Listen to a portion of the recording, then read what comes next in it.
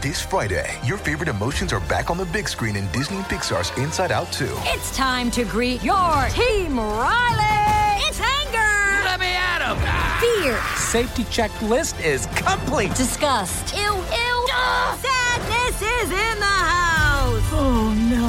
Hello, I'm anxiety. I'm one of Riley's new emotions. Disney and Pixar's Inside Out 2. There's a part 2? We're going! Rated PG. Parental guidance suggested. Only in theaters Friday. Get tickets now.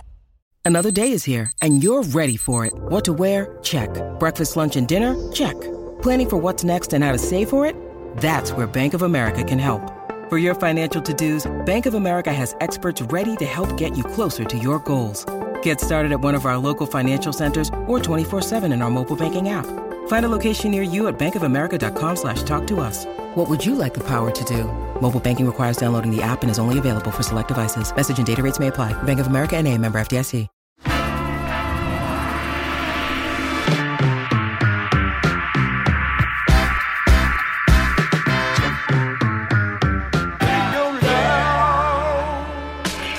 Hello everybody and welcome to another White Press Play. This time we're talking about Eyes Wide Shut, the 1999 final sexy movie from the master of modern cinema, Stanley Kubrick. And with us in the studio we have old friend of the show, former conspiracy guy, comedian, artist, improver, actor, and general all-around 100% nice guy, Sean Drawn. Welcome to the studio. Hello. Thanks very much, Cordo. It's been so long, bro. It's been a while. So, Sean, welcome back to the show. It's been ages. You haven't been here in a long time. Yeah, you haven't invited me back. Where have you been? What have you been up to? You've travelled all over the world. You've been here, hither and thither. Yeah, I was... I make videos, so there's a lot of, can see on YouTube some of my videos. Cool. What's your YouTube channel? Sean Drawn, if you look up YouTube.com/Sean Drawn. Yeah, SeanDrawn. I'll put the link in the description below, so if you feel like you want to watch a bit of Sean. And what kind of videos are you making? Comedy videos and a little bit surreal, artistic videos. There's a new one coming up, actually, this week in Christmas about the 2017 and 1917. Cool. And the connections between the two. The 100 years. We're going to get to the end of World War One's all the symbology for 100 years on. Yeah, well, you have the fall of the Soviet Union. You have America enters World War One actually in 1917, and then also it's the birth of John Kennedy. So those three. So the video's about that. How those three events had a big impact on 2017. Cool. Yeah. And you think next year some extra shit is going to fly. You're very much into your symbolism and symbology, and well, I think I've seen you've gone deep in JFK, and you look deep into all of these kind of things, and especially with such a movie as Eyes Wide Shut, which is replete with Masonic symbolism and imagery. And I've seen you walk in the streets of Dublin with your head held high, looking at all the Queen's stonework on top of every doorway. And well, I think we're creatures of symbols, the human being. Even if you think about money as a symbol, it's just pieces of paper, but we put importance. We can see that it means the paper actually is more than just a piece of paper. It means energy, or so we ourselves. And the metals as well being passed on. It's a form of energy transference and stuff like that. Yeah, I think, even with religion, the different religions all have symbols that represent them, and to the people of that religion, they view that with great importance and have an emotional connection. So I think it's just human nature to put importance on symbols, and I want to know what different ones mean, and some of them are very old symbols, and that kind of thing. You think that with the likes of this Masonic imagery or this like occultist satanic imagery that we see in Eyes Wide Shut, that Kubrick deliberately put all that stuff in there to try and tell us a tale? Is it something to do with magic? Do you think with sigil magic and the likes that people talk about, or Crowley's Thelema, these kind of ancient knowledge, theosophy, theosophical imagery and theosophical symbols? Well, do you think that stuff is around magic, or is it just a form of communication across the years between powerful people? Well, the film is in the Guinness Book of Records. Eyes Wide Shut's in the Guinness Book of Records for being the longest film production shoot, with 400 days, which is over a year to shoot Eyes Wide Shut. And I would imagine that he put a lot of time into the details in the film. Yeah, the art department is like 200 people for this movie. If you went onto IMDb and checked it out, like huge art department, putting all the little, like everything in every scene is meticulously placed. Exactly. When it comes down to like visual storytelling, like Kubrick is on it like a car bonnet for this movie in particular, even down to like the color schemes and to where people are placed. Like the blocking in the movie is, I'd even say undeniably deliberate. Yeah, and even the movements of people, their hand gestures, the rhythm of their speech is very controlled. And you see his masterfulness as a filmmaker is that he will then mirror movements and speech patterns and various scenes in the film, and that there's a connection in the storytelling of scenes, because the film is sort of a mysterious film. Very. And at the heart of the film there is a bit of a mystery, and the main character spends the first half of the film sort of in a pursuit of a sexual desire, and then the second half of the film trying to figure out what has happened to him. So he's in a pursuit for the whole film, but there's different motives behind each of this pursuit. And I think at the very end of the film, he still is satisfied in a way. There's still a mystery then left at the end of the film. Is that not though what the whole object of magic, or as, because we did an episode on Those Conspiracy Guys about Aleister Crowley, and it was just like the whole time he was just searching for answers, and they thought to be able to get it through sex magic and through the extremes of sexual contact. I remember we were talking about him like being woken from sleep and being kept awake for like 48 hours and constantly being like, fucked and wanked off by a whole queue of women were just coming in to keep him going, to keep him ejaculating until he went into like some kind of weird sleep deprived euphoric orgasmic state, and then he was able to hook into the natural magic of the universe.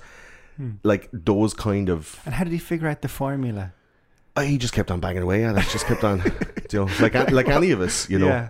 He's sort of making it up as he went along. Well, why not? You get like 50 wanks in a row. But I mean, who's facilitating the wanks? Like, he has to get other people on board.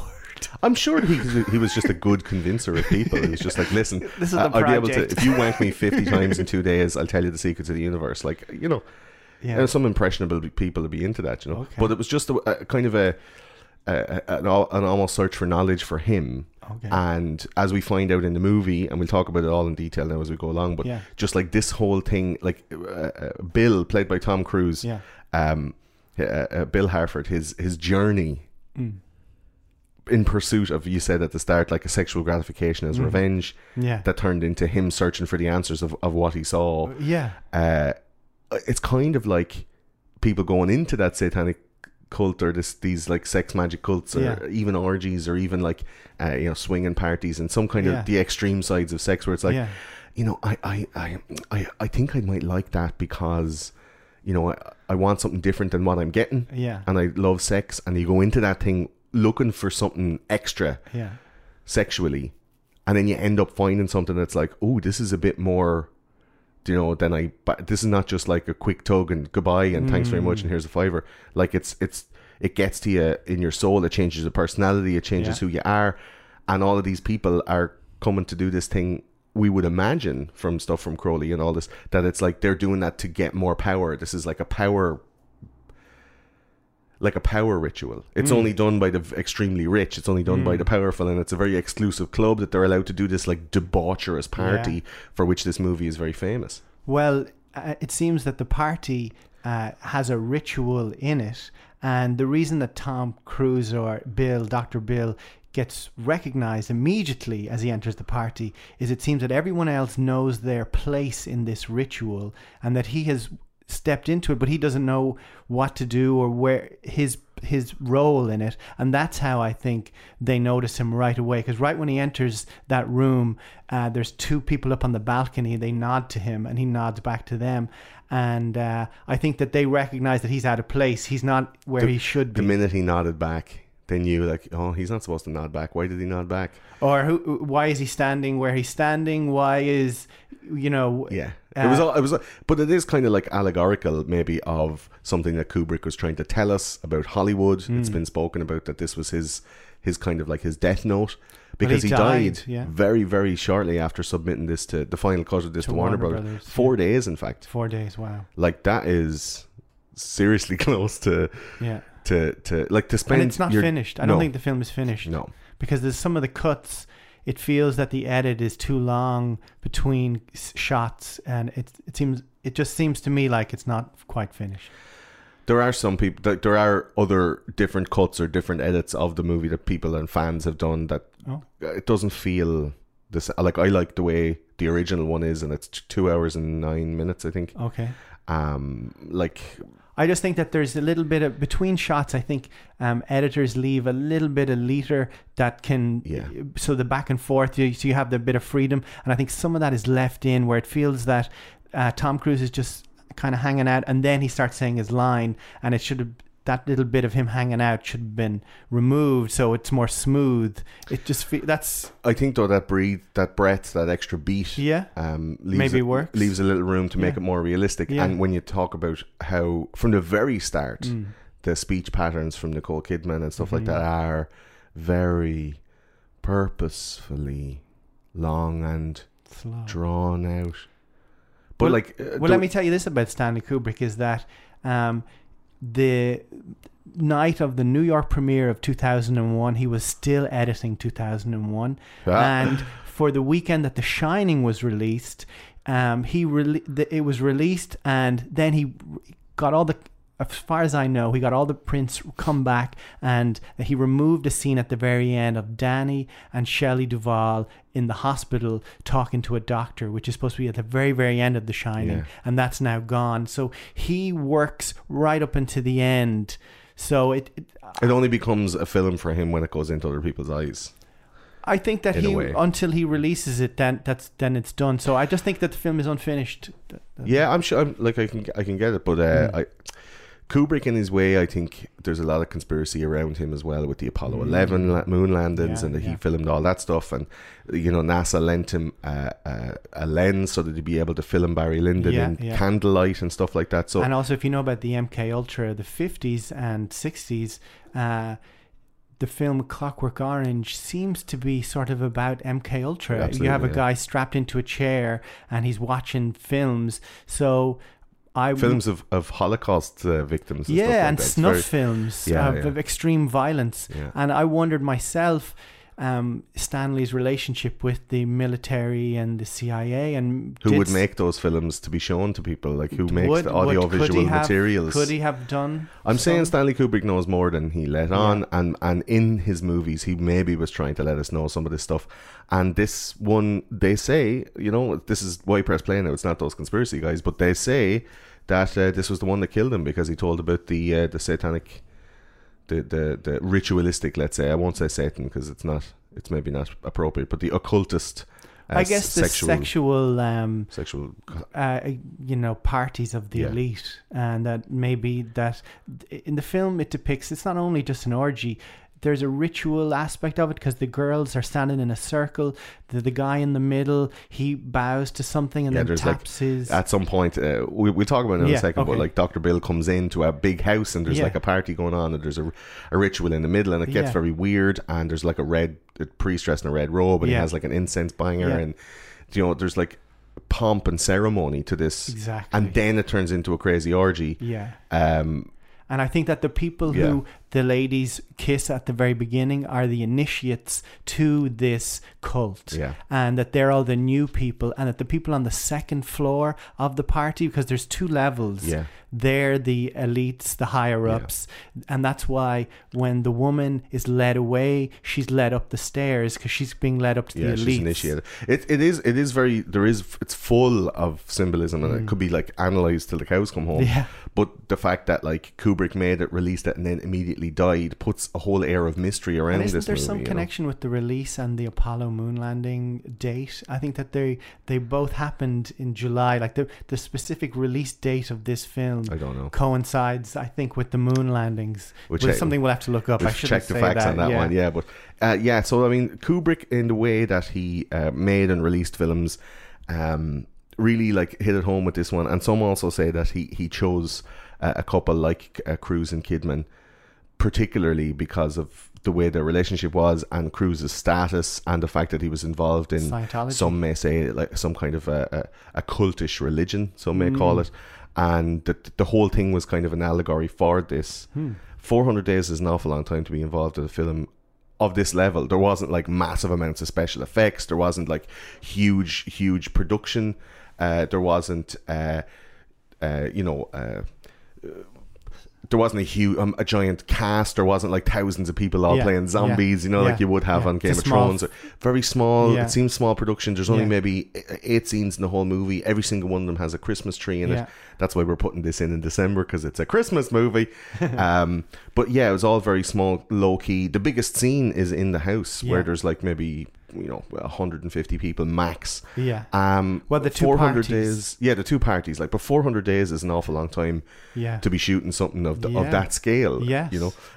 So before we get deep into it, then I just want to tell you about White Press Play and where we are online. If you want to get in contact with us, or if you want to, if there's something about the movie that we don't mention, or if you have any suggestions for an alternative casting, as we do later on, you can get in contact with us, info@whitepressplay.com, or we're also on Facebook, Twitter, Instagram, Pinterest, Reddit, and all the other places that you would find somebody online. We have a Snapchat and all that crack, so you can send us a few snaps, maybe of you watching some movies, or even in your Christmas jumper. We'd have a go at that. We do have a website as well, whitepressplay.com, where you will be able to find all of the reviews and a few little videos and trailers and this kind of stuff. We do also have a Discord server, so if you head over to our Twitter page, the link for the Discord server is in there, and you can get in there for chats, for video and audio chats, and also in a channel-specific chat room where you can talk about different movies, games, videos, different genres of visual entertainment, let's say. And there's a lot of cool people in there hanging out, all talking about movies the whole time. I'll drop in every now and again, and we all have the chats, and it's great crack. So Eyes Wide Shut, what we like to do over here, Sean, I don't know if you've listened to any of the shows, we do what's called a 60-second plot. Okay, yeah. Right? So basically I give you 60 seconds, and you from start to finish have to tell the story of the movie. Spoilers and everything? Spoilers and everything. Okay. Go on. We try to do it with no spoilers at the start, but it doesn't really work. Okay. As much detail as you can, as many scenes as you can, describing what happens in 60 seconds. And not the general overview of like a guy walks down the street like this summer. You have to be like, okay, so Bill, he's taking on Nicole Kidman's arse, and then we go and he goes to a party and just he fingers a bird, like all of that kind of, whatever way you want to do it, all the way to the end, to give the people a kind of a rounded view of what the movie's going to be about, and then we'll dip into the more interesting parts so that they can take it apart as they watch it later on. So you ready for your 60 seconds? Okay. 3, 2, 1, go. So a wealthy New York couple, Dr. Bill Hartford and his wife Alice, get invited to this fancy party in New York City. And at 10 seconds. At the party, Bill is called away to help a lady who's OD'd on heroin and cocaine in the presence of Ziegler, the host of the party. Bill and Alice then later on smoke some pot together, and Alice tells Bill her fantasy about giving everything up to have sex with a naval officer. Bill gets kind of jealous of this. He's then called away to one of his patients' homes who has passed away. At that home, the lady there tries to kiss him, and he doesn't know what to do, so he gets out of that situation, and then he meets up with a prostitute, and he's about to have sex with a prostitute, and then his wife calls, and then he meets up with a friend of his who he met at the other party. The friend tells him about some special sex party. He goes to the sex party, wears a mask, then comes back, escapes the party, and realizes that the party's full of powerful people, and that maybe his life's in danger, and so is his kid. Yeah, that was a lot better. That's really good, man. Yeah, we don't usually. What happens is people would go like, okay, so we open on a smoky New York scene and spend a minute describing the first 3 minutes of the film, and then they go 10 seconds and they shit themselves. That was pretty good. You didn't get to the very, very end. Yeah. Maybe it's a good thing. Such a fucking roller coaster, weird film. You don't know what's happening. It feels very I don't know, it feels very disjointed at points and very confusing, and I guess that's part of the visual storytelling, where you end up, feeling just like Bill when you're following him around. Like, I love Tom Cruise movies. Oh, you do? Claire fucking hates Tom Cruise. She won't watch any Tom Cruise movies. I'm watching that shit on my own. Loved him in Vanilla Sky.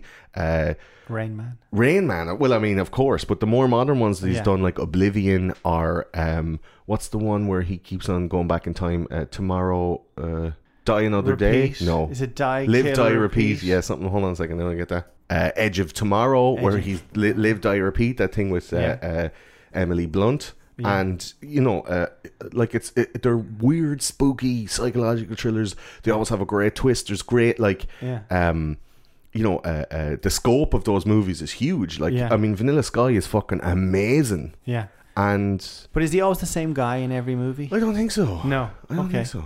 Like, do you like? You don't like his movies? Do you like? I think he's okay. I don't really have an opinion. I don't like him. I don't dislike him. His stuff from the 90s, like Interview with the Vampire, I thought was quite good. But in Born on the 4th of July is a cracker. Born on 4th of July. I wouldn't go see a film just because it had Tom Cruise in it. I would watch one on the internet if it had Tom Cruise in it. I would choose that over a lot of other movies. And I've watched Oblivion maybe 5 or 6 times. Like, maybe it's bad taste, maybe it's bad sci-fi, but I just think that there's lovely twists and there's lovely storytelling. And he's not that he's a great actor, but he's just in good movies and he makes them good. He's not like, do you know what I mean? I don't know why there's so much hate for him. I know the whole Scientology thing and the fact that he's a bit odd, but like, he's one of the greatest, most successful actors ever. I think anybody who's successful will get a lot of hate. I mean, the haters will hate as what's her name appropriated from someone else. Maybe hate is gonna hate. Exactly. Love is gonna love. I don't even want none of the above. I'm gonna piss on you. It's by R. Kelly. Yeah. So it's just a weird atmosphere to put a couple into. Like Nicole Kidman and Tom Cruise are a real life couple in real life. They're really married in real life. Yeah. And Kubrick is like, I'm going to choose you, and picks them and throws them into this film. I think he wanted Alex Baldwin and Kim Basinger actually first. Is that who he chose? I think that was one of his early choices, and then Tom Cruise found out about the project, and I think Tom then worked out his way where he took a helicopter out to Kubrick's property and being like, give me this movie or a... Yeah, and it seemed that Stanley was interested in working. I mean, it seems to have been a better match, I think. I imagine Alec Baldwin. I don't know if it would work. Oh, Jesus, that'd be class. Do you think it would be good? Yeah, man. And Kim Basinger as the Nicole Kidman character? Well, I see, that's the thing. I don't think Alice, played by Nicole Kidman, I don't think she was really integral to the part, really. I think it was more of a cruise vehicle. Control. Yeah. It was more of a cruise vehicle rather than Nicole Kidman's joint. I don't think Kidman really had a big impact. She is, but I mean, she didn't have a huge impact in the story as far as the weird stuff goes.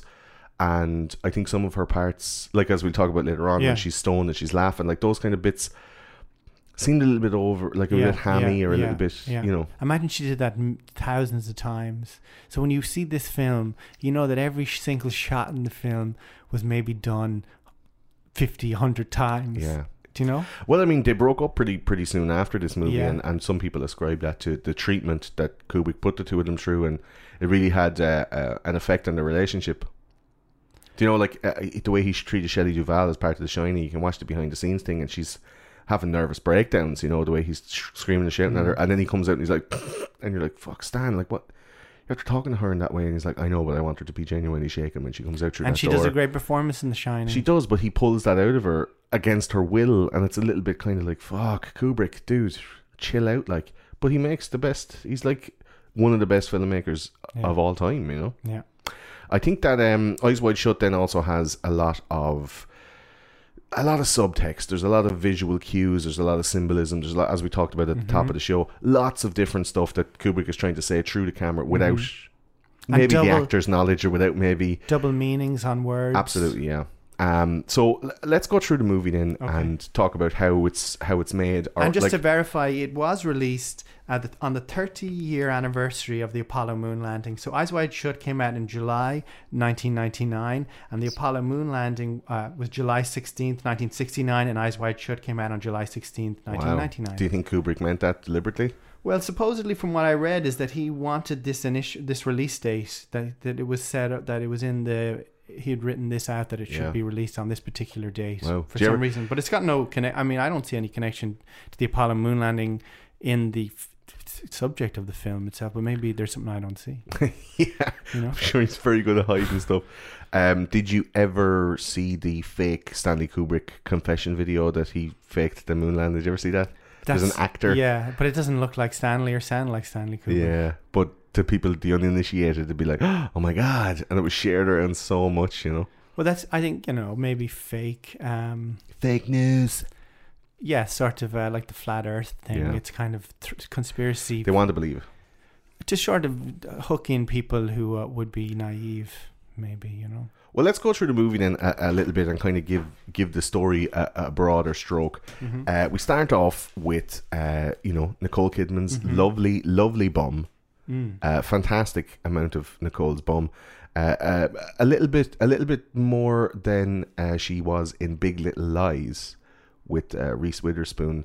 She has a couple of sexy bits in that as well. And I tell you, whatever baby blood she's drinking or whatever's happening there, I'm saying fair play. This is a classy, very attractive woman who, was cajoled, I guess, or not forced, but she wasn't asking either, but she was put nude into this movie, and I think it was the first time she was in a movie nude, and the role was originally offered to Eva Herzigova, and she refused because there was too many nude scenes. Oh. And Kubrick didn't want to modify any of them.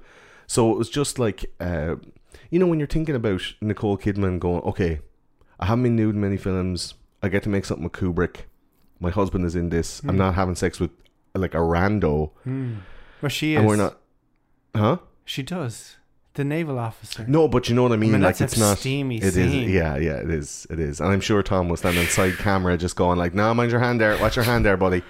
Don't be pinching on the nipples like you own them. But I'm saying that, like, she's the whole movie, she's spending naked, or like if you have to spend 3 weeks in a little white see-through top and knickers in a bedroom recording that thing all day every day, you want to be doing it with your husband, not with some stranger. So I'm saying if she's going to be like, yeah, okay, I'm going to show my body for almost the entirety of this movie, let's take a step into naked Nicole. And she's kind of at the peak of her career as well at this point. And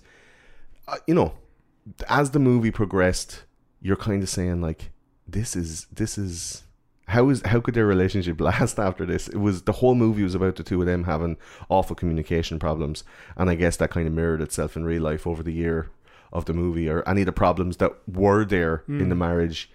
That kind of stuff would pour water on the cracks. I personally think that Bill is supposed to be like an everyman, or like because the way the film is shot, we see a lot of the film through Bill's point of view. So the way it will be is you'll see a shot of Dr. Bill, and then we'll see what he sees. Yeah. So when he goes into the orgy scene, it actually is a lot of first person. So it's Kubrick is replacing us in for him. Yeah. So that's why I think his character too is a little bit bland in a way, is that we are to be able to plug into to that character. We are him. Right. Watching the movie. So then Dr. Bill, he's, like a normal dude. They're getting ready to go to this party. The movie starts out, they're getting ready to go to a party. The party is being held at the Ziegler mansion, I guess you could call it. So Victor Ziegler, who's played by Sidney Pollack, and he's, obviously a wealthy businessman of some type. We don't get to know what business he's in, but he has this huge house, and he has a lot of like big muscular servant men everywhere. Yeah, and they're throughout the whole movie, those characters, these sort of male assistants. Yeah.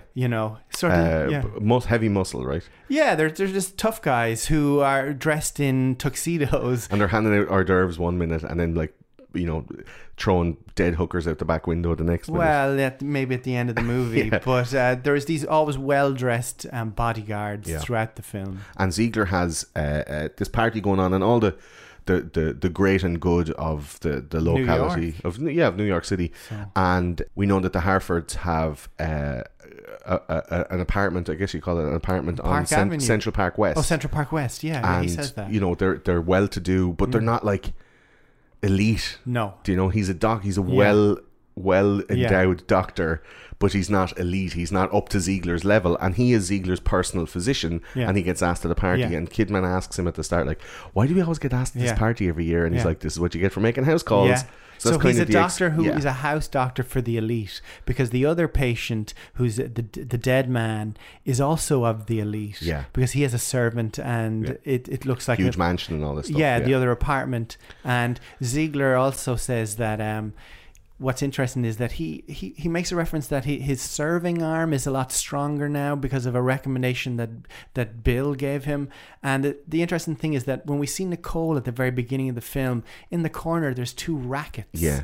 There's 2 tennis rackets. So then the first time we see Ziegler, he references playing racquetball. So that's I don't understand it. I don't know why it's there. Yeah. But it's something there. And then he goes, maybe it's because they know it was to explain that they were friends on a personal level rather than just like a doctor-patient level, that they also had, outside connections as well. But it's just that the symbol of the tennis rackets in the corner, because then when we see Bill in the next shot at the very beginning of the film in the same room, the tennis rackets are covered up.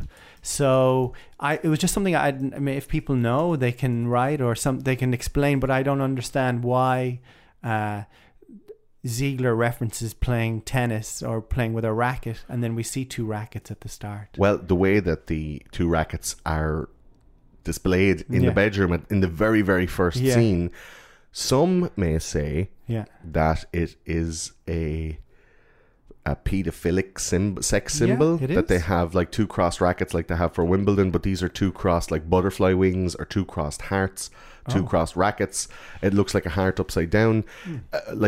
Maybe it's this like a satanic sex ring symbol that they're talking about tennis, that they're talking about this thing. It could be that. People say that, there's speculation online that that's what that symbol could be. With the rackets, because they're crossed in a way that looks like the. Did you ever hear, like with the Pizzagate stuff, that there was a triangle that goes like a kind of concentric circles or concentric triangles that go around, and it looks like a pizza slice and all this kind of stuff. Okay. So one of the other ones is concentric hearts, and another one is hearts crossed like a butterfly's wing, or like 2 tennis rackets crossed across each other. Whoa. So yeah, like it could be. There's a lot of stuff in it, man. I know. Kubrick is throwing so much symbols in. So they're talking. They're at this party, right? And they're invited to the party, and Tom Cruise sees the piano player on the band, and he's like, "Hey, I used to go to medical school with that guy." Yeah. And Alice is like, "Hey, well, he plays good piano for a doctor." He's like, "Not a doctor. He dropped out." Yeah. So he ends up talking to this guy. He finds out that this guy's name is Nick Nightingale. And he's like, "Hey, Nick, what's crack?" And he's like, "Hey, how you doing? I play the piano. Come here, listen. I play in the Sonata Club up the road. You should come up to me some night." So then Nick disappears. And we have this whole thing. But the thing is that Nick is the thing that divides Tom and Nicole. So Tom sees Nick and goes, "I want to go talk to him." And Nicole goes, "I need to go to the bathroom." But she doesn't need to go to the bathroom, because right when she splits away from Tom, she takes a drink of champagne, and she doesn't go to the bathroom. She ends up dancing with the Hungarian guy. Right. So they've both lied she's lied to him. And when she dances with the Hungarian guy, he says something like, "Deception is a necessity for both parties." Yeah. And that they're both deceiving each other. For example, when Nicole asks Tom at the very beginning, she says, "How do I look?" And he goes, "You look great." And then she goes, "You're not even looking at me." Yeah. So they're both lying to each other. Maybe not communicating properly. Well, the Hungarian that you talk of is played by Sky Dumont. He plays Sandor Szavost, which is hard to say, Szavost. And so Szavost meets Alice, Nicole Kidman. She's having a drink by the bar, throwing out the vibes. He picks up her champagne glass and drinks it himself. And she's like, "That's my glass." And he's like, "I know." Right? And then they start dancing, and he's basically trying to pick her up, and she's like hammered, it seems. It seems like she's under a trance. Yes. Is that he's somehow put her under a trance. Yeah. That's how, and I've took some screen grabs, and you see her facial expression is that she is like dazed. A little bit, but I think it's just because she had a shitload of champagne all after. Like, she drank a whole glass, then another one, then she's already drinking another one. And he brings her out to dance, and she is speaking so slowly. And it just seems like that she's too drunk. Yeah, she's looking in his eyes the whole time. She's focused on him. It's like he's put some kind of spell over her. It could be something like that, like a sexy hypnosis. But he's a very charming man. He's talking about, how could a marriage, talking about the positives of marriage and talking about how great it is, but it's also the positive is infidelity. He's trying to preach infidelity to her. But he's also saying how positive marriage is, that, if your marriage is strong, it means you can fuck somebody else and it's still okay. Like, marriage is one thing and sex is another thing, and you don't have to, he is trying to convince her to fuck him, obviously, but he's doing it in a way that's saying, like, look at, you're married, your husband's a very lucky man, but does he take care of you? Is it this very, like, that whole scene of him, if you did all that super cuts and tried that on a woman in real life, she'd be like, fuck off, boss, but it just seems to work for her at the time, and she still is a bit enamored. Yeah. And as she leaves, he's like, I'm going to go upstairs. But if you think, I'm very rich, I'm very wealthy, and I know your husband Renaissance is a doctor. Bronzes and the sort of thing is, it just seems that if it's true that the same people are at both parties, and that the women in the party are under a trance, that guy Sandos or whatever his name is, has that skill of hypnosis. Possibly, it just seems that she's very quickly swayed to be seduced by him. I think though the whole time she's very sexualized in the movie anyway, so any kind of sexual contact at all and she's away with it. She doesn't have to be like cajoled or convinced into bed.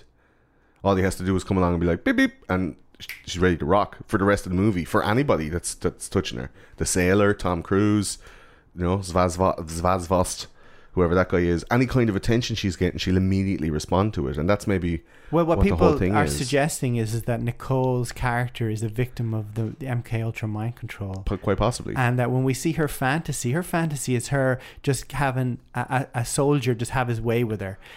And she's very complicit to this concept. So if you think about the MK Ultra story, is that it's the military, it's a naval officer, and that there's techniques that maybe you can use to hypnotize people to your will if they're impressionable, or if they've done it before. You just carry them over the threshold in your arms like Richard Gere. Just have really white clothes, and they're just like they're blinded by your lust and press their buttons. Another weird thing, when they're dancing in that ballroom, there's stars on the back wall, 11 pointed stars, which is the Thelemic order, which the 5-starred pentagram and the 6-pointed Star of David put together. So all those stars have 11 points. It could be like this is a room where magic energy is being imprinted on the people who are in it, and this is maybe one of the things that puts her into a trance as well. There's a situation happens then where well, just before you go on to that, you were speaking about the stars there, and the interesting thing is when we see Nick Nightingale first, he's got a star behind his back, a large star decoration, but then when he comes down off the stage to talk to Tom Cruise, that star that was behind him has disappeared, and now it's behind Tom Cruise. And I can show you examples of that in the stills. So if you look for that, it's just a strange, because the film was in production for such a long time that every detail would be noticed, and that the stars on the wall move around. Because, like I said, Nick Nightingale. I would suggest as well to watch where the stars are behind people in the scene as the camera goes around and around the two of them dancing. There is definitely there's something a purposeful movement of those things. So for like the crux of the movie now kicks off the start of the arc into Tom Cruise or Bill's descent into like a mad world of occultist sex magic, when one of the big men that you talked about comes down and taps his shoulder. Now at this point Tom's being chatted up by two hookers. Nicole is looking at him while dancing with the Hungarian and going, what the fuck are you doing? And he's not even looking at her. These two girls are like, come on, we take you over to the end of the rainbow, where the rainbow ends, right? So that's and what funny little thing about it is that one of the girls, she says her name is Nuala Windsor, right? And then Tom says, that's strange, spell your name, and she spells it Nuala, but that's, as anyone in Ireland would know, is Nuala. So she says that she's Nuala Windsor, but she pronounces it Nuala, and Kubrick points out that Nuala is Nuala by having her spell it for some reason. Yeah. So it's just a very peculiar detail in the film, is that why is she Nuala Windsor? Windsor is the name of the royal family in England, and why is she got an Irish first name but she's mispronouncing it? Yeah, it's weird. It's strange. And then Nuala is the Irish name. It means the lamb. So that's... Oh. Yeah, it's weird. I didn't know it meant the lamb. Yeah, maybe she was the sacrifice for the sex party later on or something like that, maybe. Yeah, and then the other girl says that Tom was kind to her because she had something in her eye, and she responds by saying, yeah, half of Fifth Avenue. So it's just a strange back and forth. Turn of phrase, yeah. Yeah, and like, how is this model... So half of Fifth Avenue is under the eye. In maybe her the eye, Illuminati eye I don't know. controls half of Fifth Avenue, something like that. Yeah, well, Fifth Avenue is a very prosperous part of Yeah. Manhattan and that kind of Maybe thing. it's under the eye. There, and it Just sounds like strange two crackpots in a dialogue. room talking conspiracy shit, right? It does when we're saying that kind of stuff, like real tenuous links to, you know, eyes, aliens, they're coming for your brains. But at the same time, Stanley Kubrick doesn't do anything by accident. Every single syllable out of anyone's mouth that goes into that camera and into those microphones that are put out as a film by him is specifically, methodically and meticulously chosen. 400 days of shooting. So those little lines from seemingly, you know, bit-part actors that on any other movie they wouldn't even be credited. Those things were very specific. Like to choose Rainbow to the end of the Rainbow when he goes to get his costume to go to the sex party to shop as Rainbow. Yeah. Like it's all of this kind of stuff. Maybe the whole thing was set up like that in the first place. You get this whole Vanilla Sky. Maybe the whole thing was a setup, you know, like it was all a dream. Well, supposedly they use Wizard of Oz in the MK Ultra program, Yeah. and the whole thing with under the rainbow, over the rainbow. Yeah. There's some connection with that in Mind Control. Well, the rainbow was set for all the different colors. They're all set as mind control triggers for in MK Ultra. And when they did the chemical program then for the Vietnam War, which was also part of the Monsanto kind of psychological chemical construction, all the lysergic acid and all that stuff, that was all under different things like Agent Orange, Project Indigo, like all of these different color codes, code names and operations. It was all done with rainbow code in different colors. So like it could be someone shouting out to go like, check out, you know, Project Rainbow, right? Or it could be that Project Rainbow was one of those American government operations into stealth, into secrecy, into it was part of the U-2 bomber campaign where they were putting like radar repellent materials on planes. So it could be like, we're taking you to the other side of Rainbow, like where this is like stealthy, it's under the radar, we don't see any of this stuff. Like Kubrick would be looking at that kind of stuff very, very intently. He was a mad conspiracy head. Like he would be sticking that stuff in, and it seems frivolous and it seems nonsensical, but And also the Christmas trees lights would be the colours of the rainbow, I think, also. As well, yeah. So there's this theme of separate light colours. Yeah.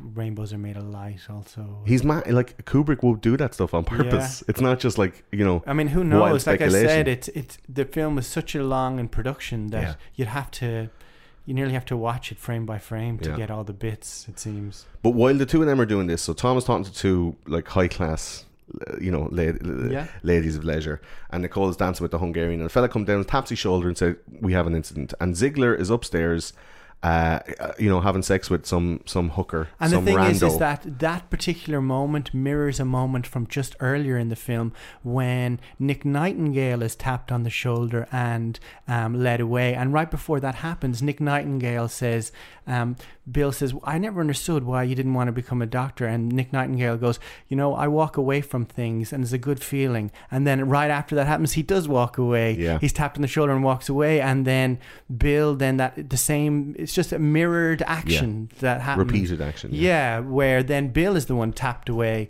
And in a way, and it happens again and again later on at the party. He's tapped away. Later the on, phone rings. Yeah, later on at the towards the end at the funeral, he's tapped away. When the old man is dying in the bed, he's tapped to come away. So it's all these. Excuse me, sir. Someone wants a word with you. And it seems like kind of a soap opera-y way to get a man to like exit stage right, but it's not. There are these repeated mirrored scenes to bring you into Well, this if you thing. think that the whole film is a dream, Yeah. and that's why it's called Eyes Wide Shut, is because even though when you're dreaming, your eyes are closed. So the whole thing, that's why there's maybe inconsistencies in the background moving around, is that it's all in his imagination, Yeah. and that he then is different characters mirrored throughout the film. Yeah. Is he becomes different people. Possibly. You know, like... People have tried to figure it out, and Kubrick didn't stay alive long enough to explain it. Poor So, guy. So he goes up to this room. It's like a bathroom, but a fancy bathroom, has a sofa, and there's a naked woman in there, and she's taken an overdose. She had this, a speedball, the thing that killed Belushi, and magically he's able to fix her by just going, open your eyes. Now she's grand now. And this guy Ziegler, who's this famous, he owns the house. He's having the party. He's very rich. He's zipping up his pants. Yeah. Indicating maybe that he's after getting the ride. Yeah. But he's doing it right before Tom Cruise enters the room. So Ziegler is already sent to his manservant to get Tom Cruise. So there's a lot of time there for him to get dressed. But he's only getting dressed right at the moment that Dr. Bill enters the room. Maybe he didn't finish. He called your man. He's like, but so dark though, she's ODing. Yeah, it does seem a little bit like that. He's still working away right when she's passed out unconscious. Yeah. So Tom comes in, takes pity on her. Her name is Mandy, we find out, and he wakes her up and says, you want to go to rehab. You want to get off drugs, get out of this game. And Ziegler's like, thanks very much. I owe you a lot. And obviously, it's understood that no one's to know about this. Yeah. And Tom is like, yeah, I'm a doctor. That's what I do. But also, the strange thing is that the painting on the wall behind Ziegler is a mirror of what's going on in the scene. The painting is a naked woman splayed out in the chair. Yeah, and then that's what's happening in the scene. So whether this is like the imagination of the dreamer or whatever. This could be the dream when Tom Cruise goes to the party and then he comes home and has a dream about what actually could have happened at the party and all this stuff. It's very odd. So the next scene, we see Tom and Nicole get back together. They go home, and then from the trailer, which was a minute of Nicole Kidman's arse, and then they zoom in on the mirror, and Tom Cruise comes in from behind her, and they just start doing sexy stuff in the mirror, and it's full on boobage. And that was the trailer. It was just a minute and 10 seconds of that. Yeah. And then it just went black and went Eyes Wide Shut.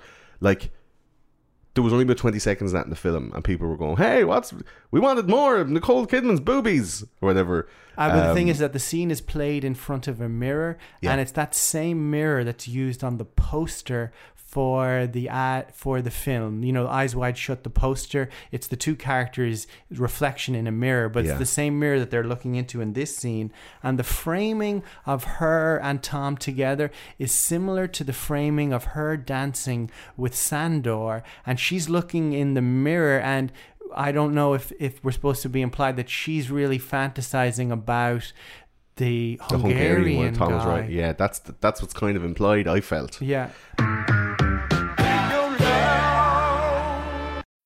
When you need mealtime inspiration, it's worth shopping Kroger, where you'll find over 30,000 mouth-watering choices that excite your inner foodie. And no matter what tasty choice you make, you'll enjoy our everyday low prices, plus extra ways to save, like digital coupons worth over $600 each week. You can also save up to $1 off per gallon at the pump with fuel points. More savings and more inspiring flavors make shopping Kroger worth it every time. Kroger, fresh for everyone. Fuel restrictions apply. But there's a lot of weird symbolism as it goes from this point on now. So the next day they're going to work, they're doing all the stuff. It's a big long day. Yeah. And the conflict arises in the movie when they come home and it's just a humdrum all day. Yeah. We see Tom Cruise like doing his doctor stuff. Nicole Kidman's doing her housewife watching stuff. Football, having a beer. Yeah, sitting down, and she's all like, hey, you want something? She goes into the bathroom, gets enough for a joint, rolls a joint. But the thing is that the joint is in a Band-Aid box. A Band-Aid box. And if you've heard of, I don't know if you've heard of Kathy O'Brien. Yeah. Her? So when Kathy O'Brien, we talked about her in MK Ultra, and she was a victim of the Clintons, alleged paedophile activities or sex slavery. What she was saying, and also with another Bryce, anyway, is that marijuana is something that breaks the chains of the mind control, and it's interesting that they have it in a Band-Aid box. It's like that she is somewhat sick and that she's using this as a way to band-aid temporarily, over yeah, her temporarily fix psychological problems. So she comes out, smokes a little joint, and then it all starts to unravel. Tom Cruise can't keep control over her anymore with his words. People think that this is an allegory for their relationship in real life, and this, you know, the cracks start to show. She starts asking him.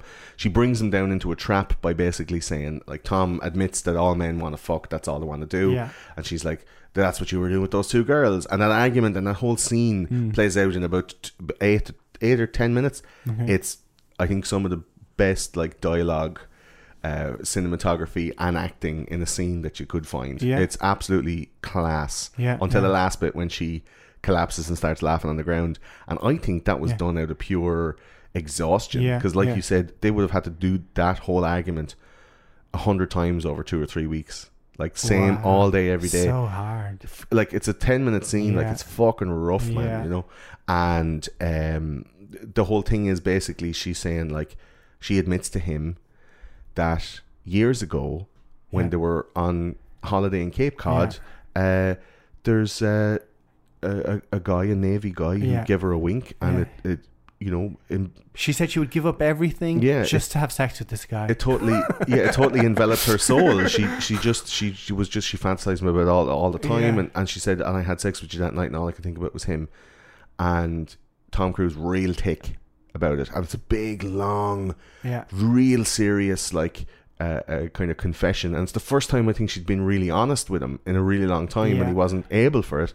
Then the phone rings and he has to leave and he has to go to this. Well, I guess the other side of the scene too is that he says that women don't do that kind of thing, and that we all know the way men are, and then she laughs at him, and in a way she goes, if you only knew. Yeah, if you only knew. So it's like that she is more mature or more advanced than he is that she's aware of her dark side, and him is not aware of his own dark side. Well, he's never experimented, maybe, because he was, you know, being a doctor for 8 years. And he said he would never do anything to her because he would never lie to her, he never hurt to her, but he's already lied to her earlier in the film. So it's just that he's oblivious to his own shadow is how I saw it on the internet. Someone write about it, that he's oblivious to his shadow. Well, when he goes to the house call, so he gets a call after this argument, goes to this house call, and there's this old dude has died, it's a patient of his, and his daughter is there, and I think Nielsen or something was the name, so that she kind of sounds a bit like Swedish, something like that. And they go into the apartment, and it's like one of these old fancy, like Magnolia style, real fancy apartments, right? And she sits down and she says, you know, my fiance is going to be here in a little while, and you know, all this stuff. And straight away she leans over and she's like telling, roaring, crying, leans and starts kissing him and going, I love you, I love you, I love you. And he's like, we barely know each other. The only interactions we've had is about your dead father. What the fuck is wrong with you? And she's like, I don't care, I love you, I give up everything. And it dawns on him, is like, fuck, women are like that. No, well, I think what it is also is that he's doing a role reversal, and now he is playing the part of the naval officer, and that she is, if she even looks like Nicole, she even looks like Alice, her hair is the same way, and that her husband, who has a secure job, is playing the part of Dr. Bill. And he's seeing it from the perspective of what it is to be the object of desire, because she's willing to give up everything, her secure life, just to have sex with him. It confirms his fear about the thing that Alice told him being really true. He's like, he's still, as she was telling him, he's like, I still don't believe it. You see it in his eyes, like, I don't really believe that you give up everything. And then minutes later, he's in somebody else's house experiencing that very thing, and he's like, how can you love me? You barely know me. And she's just like, I love you. And he's like, but geez, women are mental, right? And this snaps in him, and he's like, well, you know what? If she's willing to do that, I'm going to go and do some weird shit. And he starts walking the streets. He doesn't get a taxi home. He's walking the streets, and this beautiful woman. No, you're skipping over that. There's the Yale graduates who pass him in the street, and they go, what's this switch hitter playing for? You know, and they bang pick into on him, little gay boy. And I've had shits bigger than you. Yeah, what's weird is in this particular scene is that right before at the do you think that scene was very important? Do you think that those Yale graduates who banged into him and called him a gay boy, do you think that was like that promoted him to go, well, I'm not gay, I'm going to prove it? It's a peculiar scene. It is. That's why I skipped over it. I didn't think it was that important. You see, but the thing do you is think that, it informed his decision to go home with a hooker to some shitty New York apartment because she approached him on the street? Well, I think the pressure's been put on him, and his sexuality is being questioned, isn't it? And that's this sort of, it's raising the stakes. I don't know. I mean, he's not acting gay, so he's just walking along the street thinking about his wife, and then the next thing you know, these group of guys go, "Hey, faggot!" You know, So where are they getting that from? First of all, and how he's behaving. But the weird thing about it is, if you watch that scene again, okay, what's written on the billboard as he's walking down the street is the dialogue from the previous scene. Yeah. So in the previous scene, she's saying "I love you," but she also says "thank you" because she says thank you for his sympathy towards her dead father. And so it's "thank you" and "I love you," and his discretion for not telling the husband. Possibly. And on the walk home, all he sees is sex and infidelity. He sees like a hooker getting her arse felt up by some lad outside a chip shop. He sees an ad on the side where there's two people shifting. He sees a fella. And the thing that's strange is that he passes a Mexican restaurant and he also passes a rose shop. And the dialogue coming from the Yale guys is that he was in a Mexican lap dance and he had a rose in his mouth. So the Yale guys are talking about the world that Bill is walking through for some strange reason. Very dreamlike. So I think that's part of the clue that the thing actually is, the whole film maybe is not real. That the whole thing is in someone's head. It could possibly be. Could possibly be. But he eventually gets to the corner and this fur bedecked prostitute. Oh wait, before we go on a little bit further, I just want to get back to the Yale guys. Okay.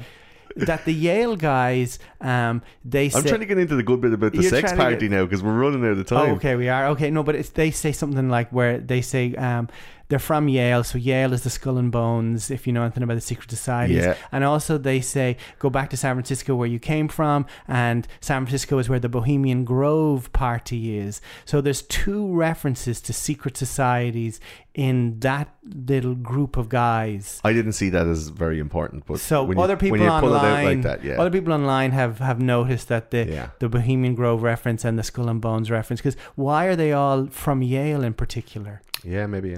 You know, that's just a peculiar thing. Anyway, go on now. So the prostitute, the fur-bedecked prostitute, comes out. Domino, we call her, right? And she comes out and she's like, "Hey, what's up? You want some time?" And he's like, "Okay, look it.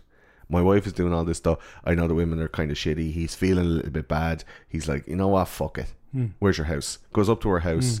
They start doing this whole thing. She's kissing him, and then he gets. I don't know, is it a phone call from his wife, a text message, phone call.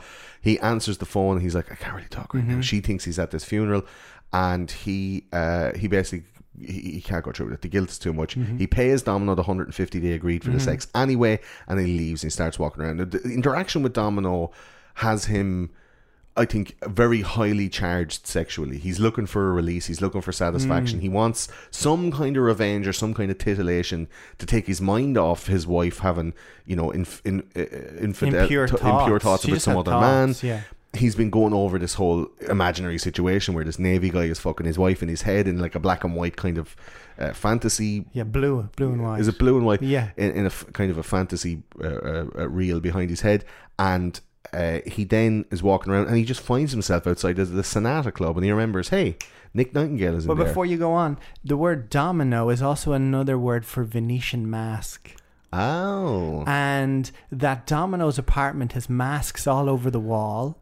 And so does the apartment of the guy who died previously. There's also masks on the wall. So there's this theme of masks throughout. So anyway, I just thought I'd put that in there. That Domino is also another name for those masks, those Venetian masks. I did not know. So he goes into the Sonata Club and Nick Nightingale, they basically have the chats and Nick is like, "Come here, I have this gig later on tonight. It's pretty weird. I don't know where it is." Yeah. And the Sonata Club has also got heavy security. Yeah. Like there's a big bouncer outside, kind of similar to the bouncers that we see throughout the whole film. Yeah, throughout the whole film. So that's another thing, is why is this jazz club under such heavy security? It's all protected. Everything is so protected. So Nick Nightingale is like, "I have a gig later on. They don't tell me where the location of the gig is until like an hour before." And then someone comes along and he rings him up and he's writing down some stuff on a piece of paper and Bill is like, "What's that?" He's like, it's a password. He's like, what? It's a password? What kind of party is this? Give me the address. So you give him the address, but you have to wear a costume. It's a costume thing. You got to get a mask and a costume, right? So he has to go to this place. And here's one of the weirdest scenes in the whole film. Yeah. He lands in, and it gets weirder, but this is one of the weirdest scenes for me. He lands into this costume shop. There's a Russian guy answering the door. He rings the doorbell because he knew the guy who used to own it. Yeah. This Russian guy comes down. I need a costume. I need a cape and a mask and the whole thing. He offers him $200 above the rental price. What's strange is he takes a cab to the costume place. Yeah. But we see in the reflection of the glass that he's actually across the street from the Sonata Cafe. That's weird. So it's just another strange dream logic thing. Yeah. And also, when he's taking the cab, we see it in a long shot, and there's a poster for sewing and cloth. So that the reality is a projection of his own thoughts in a way. Or maybe the Does that Sonata make Club sense? is behind him. It's something that he's been. This is the reason he was there. Is now the rainbow. The two girls taking him to the edge of the rainbow. Well, the Like, Rainbow everything Fashion is- shop is across the street from the Sonata Cafe. Yeah, so why Because would he you get can a taxi there, Why though? would he get a taxi there? And then later on in the film, when he goes to the Sonata Cafe, he gets out of the taxi across the street and then crosses over, but doesn't notice that the Rainbow shop is there because he's got his costume in his hand. Yeah. It's just a strange detail. I Very don't know what it strange. means. Let's see what the audience Okay. think. Check it out. So the Russian guy goes, okay, I'll give you this cape, Yeah. blah blah blah. And as he's giving him, And he's affected from a bald spot. Which yeah, is strange. he's like, you're a medical doctor. Okay, you look at my rash. Look at my hairs falling down. Yeah, it's just why? Like, why is Because that there? like, maybe this guy doesn't go to a doctor often, so they hear these noises Yeah. as he's giving them the costume, and lo and behold, in one of the little changing rooms, there's a Japanese guy hiding behind some coats, and then there's another Japanese guy hiding behind a sofa, and then the Russian guy comes in and goes, "You little slut!" and he hits somebody from behind the couch, and Lily Sobieski, I think she's about 16 or 17 in this, maybe younger, pops up in a bra and knickers, and she's like, "You dirty little slut! What are you doing here?" And the Japanese guys are like, "The girl invited us up. She's a child, you fuckers." Yeah. And he baits the shit out of him and locks him in the room. Yeah. And says, "I'm going to call the cops." Now on the table, Sean pointed out to me, There's a pizza box. pizza box.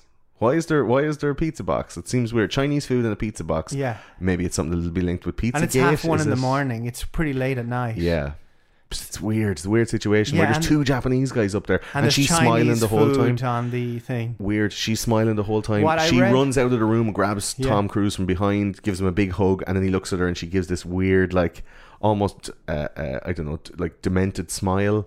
And then she whispers something in his ear, and if you watch the DVD, you can see the subtitles of what she whispers. And she says, "Get a cloak lined with ermine fur." That's weird. That's what she says. What's And ermine fur mean? Ermine it's a kind of a ferret, and it was used. Their fur was used in the cloaks of royalty back in the day, back in the Middle Ages, Oh, or wow. that time Baroque period. Or That is some- weird, isn't it? So yeah, it's just a weird thing. She whispers in your ear, but you can only see that when you put on the subtitles on the DVD. Kubrick making the subtitles all yeah, weird. but that's the cloaks that they're wearing, or ermine fur is mainly cloaks of the royalty. So when when you see the king and he's got a cloak and it's got this white with the speckles on it, do you ever Right. notice Yeah, those? yeah, That's sure. ermine. Like a ruffle. It's ermine. Ermine, Never yeah, it's a known that. type of ferret. Or, So anyway, he go on. gets a cloak and he gets a mask, Yeah. and the mask is cast from the face of Ryan O'Neal, which is another that weird, true? another weird detail. That's what it says on the internet. Yeah, Cast from Ryan O'Neal. Oh, I didn't know that. Wow. modeled on his Yeah. Huh. face. Yeah, And the weird thing about Millick's costume shop is that the background is a mixture of the two parties. It's a mixture of Ziegler's party and it's a mixture of the cloaked... The sex party he's the about sex to go party, to. Yeah, because if you look in the background, it's people in tuxedos and people with cloaks and masks on the mannequins Yeah. in the background. So that's a strange detail that the costume shop... And also the costume shop is very high security. When Millick is going in to get the Yeah. cloaks and stuff, he has to go through all There's, this... like, cages and yeah, stuff there's a like that, cage. So yeah. why is costumes like such need to be locked down like that? Milik is played by Rade Zerbegia, who we saw. It's a very as, memorable performance. Yo, absolutely. He's class and everything. He's in I love- Snatch as well. Oh, he is? He plays the Russian that can't be killed. You know. I like he says, "I'm trying to sell my customer." Yeah. $100? No, not enough. 200, you say? Okay, I open. Let's go. Really fucking. He's a good actor. Great, yeah, absolutely. Yeah. Well, he's my steals best the supporting show for cast you. for me. Yeah. Absolutely, like the performance, and we'll talk about his second appearance in a little while. So basically, he gets in a cab. He goes out to this house out in the country. The place is called Somerton, and it's pitch black dark, and all you can see is the gates. And there's two guys at the gates. He arrives in a taxi, which for these people obviously is going to be a tell, because everyone there is elite. They're going to be turning up in limos and shit like that. He turns up in a taxi, offers the taxi driver money to stick around. Gets his stuff, gets his cloak, says the password that he got from Nick Nightingale, which is Fidelio, which is a Beethoven opera. And the mansion that they go to is called Mentmore Towers in reality. And it's the same mansion that was used in Batman Forever and the Christopher Nolan Batman films as Wayne Manor. Wow. So we must go there sometime. Dr. Bill shows up to Wayne Manor. The elitist of elite, right? Well, there you go.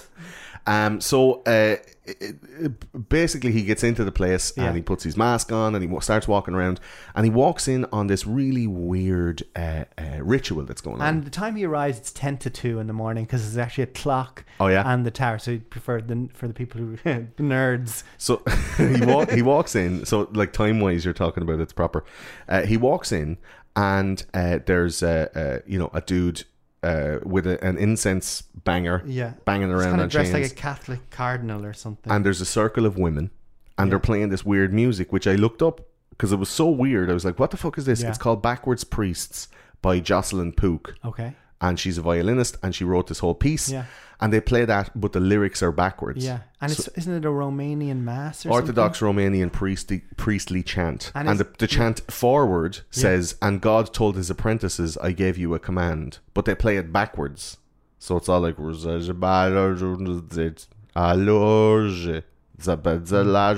is that something with magic where you take something sacred and when you play it backwards you make it profane? That's what they're saying about the satanic side of it, is this reverse Christianity mass, stuff. So the red guy in the middle he's like a high priest of some kind. He seems to be running the whole show. There's no Christmas decorations. So through the whole film, every place has Christmas decorations except for this mansion. And as we know from our Christmas episode, our Santa Claus episode on those conspiracy guys, if you haven't listened to it, go and check it out. Now, the Christmas tree was taken over from the Roman ritual, or the Roman celebration of Saturnalia, which used to happen of December in Roman times, and it was a kind of a debaucherous time where people would eat, drink, and be merry, and exchange presents, and just be generally kind of overindulgent. Wasn't it? Absolutely. Like sexually also. I mean, you can see the paintings of Saturnalia, and there's nothing but those Romany kind of like roundy tits and loads of wine glasses and eating grapes on the vine and stuff like that. It looks really weird. But Saturnalia is represented in every other scene by that Christmas tree. Oh. So like at the party, the Ziegler party, which is, tame but still a little bit kind of celebratory, Christmas tree. In the prostitute's house, a kind of a ragged, kind of a small... it's there. It's still there, but it's like a ragged kind of a pitiful Christmas tree. It's like, well, there's going to be a party here, but it's not going to be a great party. Like this kind of way. And at the big house, Christmas doesn't have to be represented because the whole thing is Saturnalia. It's the real deal, I always thought because it was Christian that they maybe didn't want it to. The Christmas tree is an Illuminati symbol because if you think about the eye and the triangle, the eye is similar, at the top. That the eye is glowing at the top of the Christmas tree, and it's the same shape as the pyramid with the eye. So it's some sort of double meaning. Quite possibly. I don't know. So he went into this thing. He sees this ritual, and basically your man is knocking this yoke around, and there's a load of women in cloaks, and they all doff the cloaks, they throw them onto the ground, titties and arses all over the place. They're still in knickers now, so it's not profane. He's got a staff and he taps the staff, and that causes them to turn around and leave, and they go and pick somebody from the crowd, and they go upstairs. And at one point they're all kissing each other in a very ritualistic way and passing the love from one to the other. And Tom Cruise's character Bill is watching this whole thing, and from upstairs there's a guy that looks like he's wearing a kind of a George Washington type hat. It could be like a Founding Fathers-esque type hat. So it could be like a symbol of the old firm or Illuminati of old. Nobody else seems to be wearing a hat. It's all hoods and masks, and this guy has this. Well, the hat is part of the mask. And if you go to Milton Keynes in England, there's a sculpture out in Milton Keynes that is this dude with the hat and the overbite. He has this like a beak. he has kind of a beak or an overbite, and that maybe it's some kind of symbol for the Rothschild family. Or it could be that. Also, that get up with the hat and that particular mask traditionally is the mask that Casanova would use when he went to those elitist kind of sexy parties in Italy in the days of he was of old. I think he was Venetian also, Casanova. Yeah, in Venice, like these Italian sexy parties where they wear these masks and go in and do all this stuff. That's the get up that he'd wear, which is the tri-corner hat and this white kind of beaked overbite and the thing is that they spot Bill right away, and I think that the reason that they do is that he has walked in on a ritual, and everybody at that ritual knows their place and knows what they're supposed to do, except for Bill.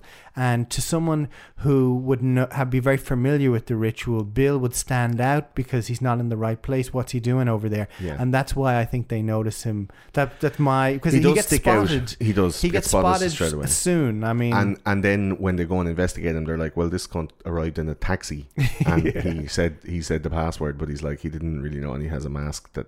I sometimes would wonder, is that like a metaphor for Kubrick himself going to one of these parties? See, Kubrick an outsider. An outsider, and that Kubrick himself was a guy who played chess on the street for money when he was a young man in his early 20s. So he'd see himself as sort of like the New York cab, like kind of a New York street guy. And here he is arriving at Mentmore Towers. Yeah. So I think that was just, maybe I'm reaching, but that the New York cab is sort of a metaphor for Stanley going to one of these. Yeah, I would imagine there's a lot of people that feel like outsiders going into those kind of elitist parties and stuff like that. So it's. But I think that the core of those parties are their families have been doing that for generations. Exactly. And that, and that's sort of that it's an older world that he stumbles into. Oh, absolutely. There's like a tradition there. Because all the paintings on the wall, the only things that you see are these old paintings on the wall from. It seems like it. And so then we never ever get to see what the inside of the house looks like normally, or who lives there. In the whole movie, it doesn't show you who actually lives there, or who belongs to that address. But we see Bill then walking through all the rooms, and everyone's like fucking going at it like rabbits, and it's all very overzealous sexual activity, and groups of people standing around watching people fuck. And then eventually all the women are in high-heeled shoes, high-heeled and naked. And what I noticed is that when Nicole is on the bed having sex with a naval officer, even though she takes off all her clothes, she keeps her high-heeled shoes on. And at the start of the movie, she's wearing high-heeled shoes when she takes her dress off. So these ladies all get naked, but they keep their high-heeled shoes on. She takes her dress off, she's not wearing any underwear. Yeah. Just slips off. Yeah. So maybe she was coming back from that party and you think it's like a time lapse? I don't know. Yeah, that's, who knows? Because the timeline for the film is, it shows her taking her dress off and then they're getting ready for the party. So why would she be taking her clothes off to go to, you know what I'm saying? Yeah. I said to you when you said that to me earlier, maybe she's coming back from work, but it doesn't seem like she does. Well, she's very glamorous. Oh yeah, she doesn't. She says she's looking for a job when she talks to Sandor, but also she's sort of dressed glamorously when she takes her clothes off at the very first shot. Weird. It is weird. So basically, one of the naked girls comes up, taps Bill on the elbow, and goes like, "Come here, listen. What's the fucking crack?" And that she's wearing a domino mask. So I think that's what's the message is that these women are prostitutes, just like Domino was back in the apartment. And she goes, you know, are you supposed to be here? What's the crack? They're looking for you. And then another woman turns up, which we later find out could or could not, or may or may not be Mandy. And girl that he saved. That's the woman who first kissed him when he entered the party, and she returns. Yeah. Because she was helped out. She was brought back from the brink of death at the party in Ziegler's house. And, she maybe felt like she owed him one. But how would she know it's him? Because he hasn't shown his face yet. How would she know? How does she know? Yeah. Maybe she's just a good-hearted hooker. Maybe it's, Yeah, because she spots him right away. Because she says, you're not supposed to be here. But she pulled him out and goes, you got to get out of here. Like, it's not safe for you here. Maybe she's just, a good-hearted hooker. Or maybe she does know it's him. And the interesting thing, because later on we find out that when he checked the jacket, he had a ticket in the thing that had his name on it. Yeah. So maybe she was like, she heard the rumors going around the house. It's like, oh, that's Dr. Bill Harford. That's Dr. Bill Harford. And she's like, oh my God, he's the guy with oh shit, get the guy that looks like Ryan O'Neal. So she right. went, she knew who he was, she'd heard the rumours. But also she went to the Ziegler would film. know who he was. Oh, absolutely, and shit himself because Nick Nightingale, you know, lets Bill. But I obviously think because the two of Ziegler them- possibly could be the guy in the red cloak, even though he's got an English accent when he speaks. When Yeah. he holds the staff, and the staff is very similar to the pool pool cue cue from the end, at the yeah. end of the film. Yeah, maybe. And he taps the table in a similar way that he taps the pool cue in the circle. So basically, like, Bill is just, you know, parading around his house, getting loads of, you know, titty eyeball action, and you know, the girls are coming to him and saying, "You got to fucking get out of here. It's the second warning. You got to get out of here, son." And the next thing he gets a tap on the shoulder is like, "Are you the man with the taxi waiting outside?" And he's like, fuck, yeah, I am. "Well, your driver's at the door causing quite a fuss." And he gets, you know, called out to go back to the front door. Yeah. He ends up going into the main room and he gets accosted and everybody's standing there. And he gets in, they close the circle around him and the red priest is sitting in the middle and he's like, "What was the password?" And he's like, Fidelio. "And what is the second password?" "That's the password for the door." And he's like, "I've forgotten." "Oh, take off your fucking clothes, you dirty boy." And he's forced to take off his clothes. Who knows what would have happened if he had cooperated? Did they just want to shame him and, you know, make him show his willy? And then they said, take off your mask so everyone can see you. And then the next thing, from the top of the balcony, we hear this cry, I will stand in for him. Don't do it. It's very high-handed. Very weird. Yeah. And it's this same prostitute that's warned him twice. Yeah. It could be Mandy from the start of the movie who he saved. And she basically gives herself up for him so he can go free and said, "Right, get out of here," right? So he's out on his heels. And the thing is that this is the second time that that lady has saved him from infidelity, because he was about to go with the two girls at the first party and then he's called away. And then the second time he's about to go off with that naked lady. Yeah. And then Mandy calls him away again. So she saved him from cheating on his wife twice. Yeah, absolutely. So he leaves the party, he comes home and he walks into a room where Alice is asleep and she's laughing in her sleep. Similar to the laugh that she's doing at the earlier part of the film, where she's making fun of him. Yeah, when she's laughing. So it's a similar, because it's an over laugh. So nearly. the tale she tells when she wakes up, he's like, "I just had a really shit night and then nearly got caught for being at a sex party. Oh my god, it's fucking bullshit." But he doesn't tell her everything, but he's just like, "I had a shit night." And she's like, I was having a dream. I was at a party and everyone was, you know, had loads of masks on and all these men were fucking me and I was looking at you and I was laughing. Mm-hmm. But while she was asleep, she was laughing at him as he walked. Like, she was quiet and then he walked in the door and then she started to laugh. And maybe she's and laughing. A paranoid type would be like, "What the fuck are you laughing at?" Yeah, and maybe she's laughing about the same thing earlier in the film, but she doesn't say it out loud. Yeah. But because her laugh is so overdrawn at that part. So why is that very emphasized? Yeah. So that's, anyway. So maybe it's the thing of, like, she's one of the girls. She had seen him at the party and she's like, "Oh fuck." See, I don't know if she was caught a guy that's not supposed to be here, and she got home real quick and she took off her dress, and that's the thing we see at the start, and then she gets into the bed real quick.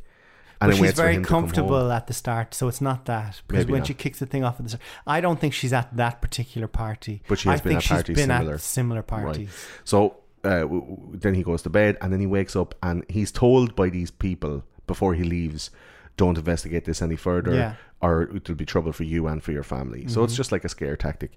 So basically, the second half of the movie, so this, in true kind of Kubrick-y style, the movie splits in two. Mm-hmm. So like Full Metal Jacket or and the Clockwork party takes Orange. place halfway through the film. Yeah, so we're finished at the halfway mark. And in the second half of the movie, that's, like, I'm not going to go into the second half of the movie because it's very, particular how the cards fall. And Bill is trying to reveal the mystery of this whole party, right? But basically, like, he's trying to figure out what happened and was it a real thing. He ends up getting a paper, and in the paper the next day he sees that, like, a former Miss New York pageant winner / model called Amanda has Amanda Curran, an ex-beauty queen, has been killed, has died of an overdose in a hotel room. And he's like, Mandy, oh shit. And he goes, at some point, he goes then to try and see, can he use his doctor's credentials to get into the hospital to see her body. And he sees her and he's like, that's Mandy, man. What the fuck? Was she the girl at the party? Like, I was kind of trying to see, were the tits the same? I was going, he can't really tell, like, would he sit her up and see if her tits laid, because that's the only way he could identify her. He leans into her very close, and it's similar to the way the two people with the masks at the party kiss each other. And so that's how he knows it's the same girl, because he comes in and it's this repeat of behavior pattern that clues us in that it's the same woman.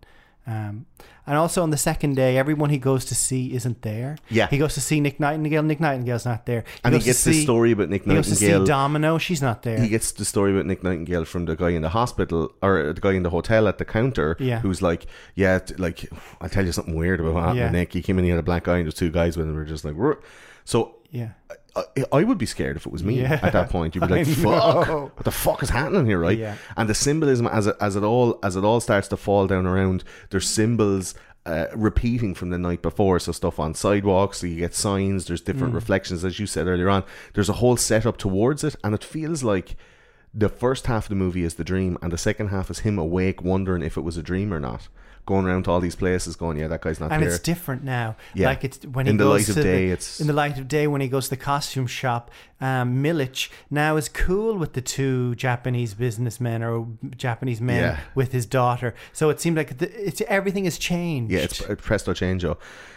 He gets to Domino's apartment. He knocks the door. Her roommate is there. Yeah. She opens the door and she's like, "Okay, come on in. You look like a nice guy." And her roommate is a redhead. Yes. Whose hair is similar to Nicole Kidman's hair in a way. So there's this, like I said, but pattern. Immediately when he goes in, she doesn't say that she's a prostitute, but immediately starts being sexually inappropriate and undoes her buttons and starts feeling her tits. Yeah.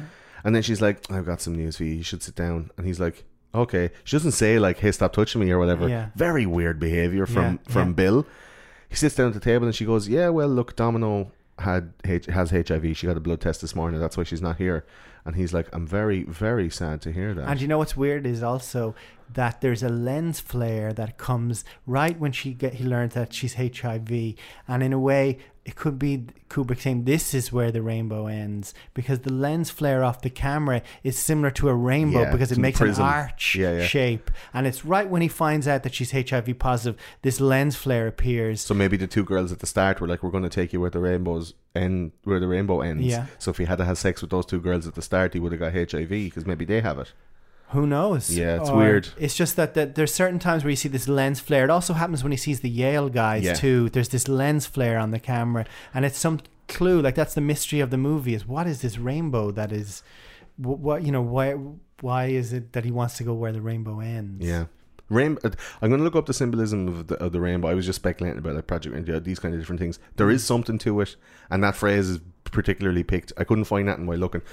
But as he's walking around the streets, then he goes to a paper shop, and he ends up picking up this paper, and the front headlines of the paper say "Lucky to be alive." And he's being followed by this baldy man who starts to like freak him out, and he's like, "Am I being followed now?" He goes back out to the house, back out to Somerton, and immediately when he arrives at the door, a car drives down the driveway, and an old man hands him a letter that has his full name on it, and it says, do not continue these inquiries. You're fruitless inquiries. Your family's safety depends on it. All very, very weird. Goes to the morgue, does all this stuff. He then starts to break down. Yeah, but before he goes to he runs away from the bald-headed guy chasing him. He goes to a coffee shop. Yes, and he goes into the cafe. What's strange is that the Christmas decorations as he's entering the coffee shop are the same Christmas decorations that will be on display in Ziegler's house a little bit later on in the film. Yeah. So, but I don't know why. It's like a room of safety. Like, this is the room of safety. And then as he's in the coffee shop, he opens up the paper and he gets awful news. Yeah, he reads about Amanda dying. And also the headline on the front of the paper says, "Lucky to be alive." So it seems... Could it be that when he goes to Ziegler's house later on, he feels, okay, I'm in a safe place now. Victor's got me, like, I'm good. And then he finds out bad news towards the end. Maybe that the Christmas decoration thing, it could be that. And it also, the Christmas decoration in particular that I'm talking about, looks like ovaries. Yeah. You know what I'm talking about? This particular decoration. So it's a very it could look like the cross tennis rackets though either. Yeah, it's like that wreath that looks kind of like a uterus with two little candles on it, right? And you see it in the coffee shop, and you see it at Ziegler's house. So I don't know. Weird. People, whatever people think, I'm not sure. Maybe the art department just ran out of Christmas decorations. They ran out of props. They're like, sure, we can use the one from the coffee shop. We have Ziegler's house. People will think it looks like ovaries.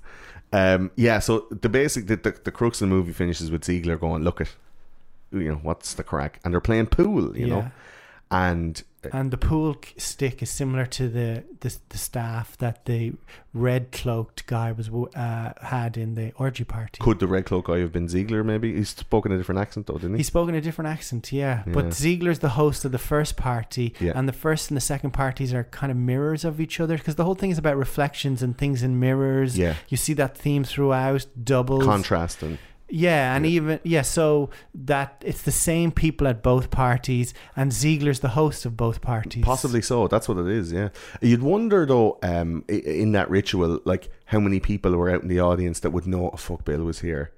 Like, could he show his face at any party in the future? Was that him finished socially? Like, is that... And the funny thing is that... maybe it was an initiation, right? Maybe if he had taken off his clothes, they would have initiated him into the whole situation. Or they could have killed him and then dumped his body. Yeah, possibly, but... the thing is, when you were saying show his face... How do you ever get into any of those parties in the first place? You have to do something. Maybe that was the thing you had to do. To sneak in. Sneak in and, get Nick Nightingale to give you the password. Maybe. When Bill is going over to the old man who died, he says to Nicole Kidman, I better go over there and show my face.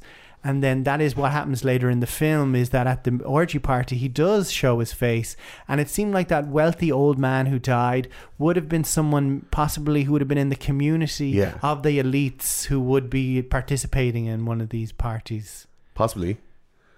Yeah, he was the guy missing at that party, and Bill took his place. I don't know. Could have been there.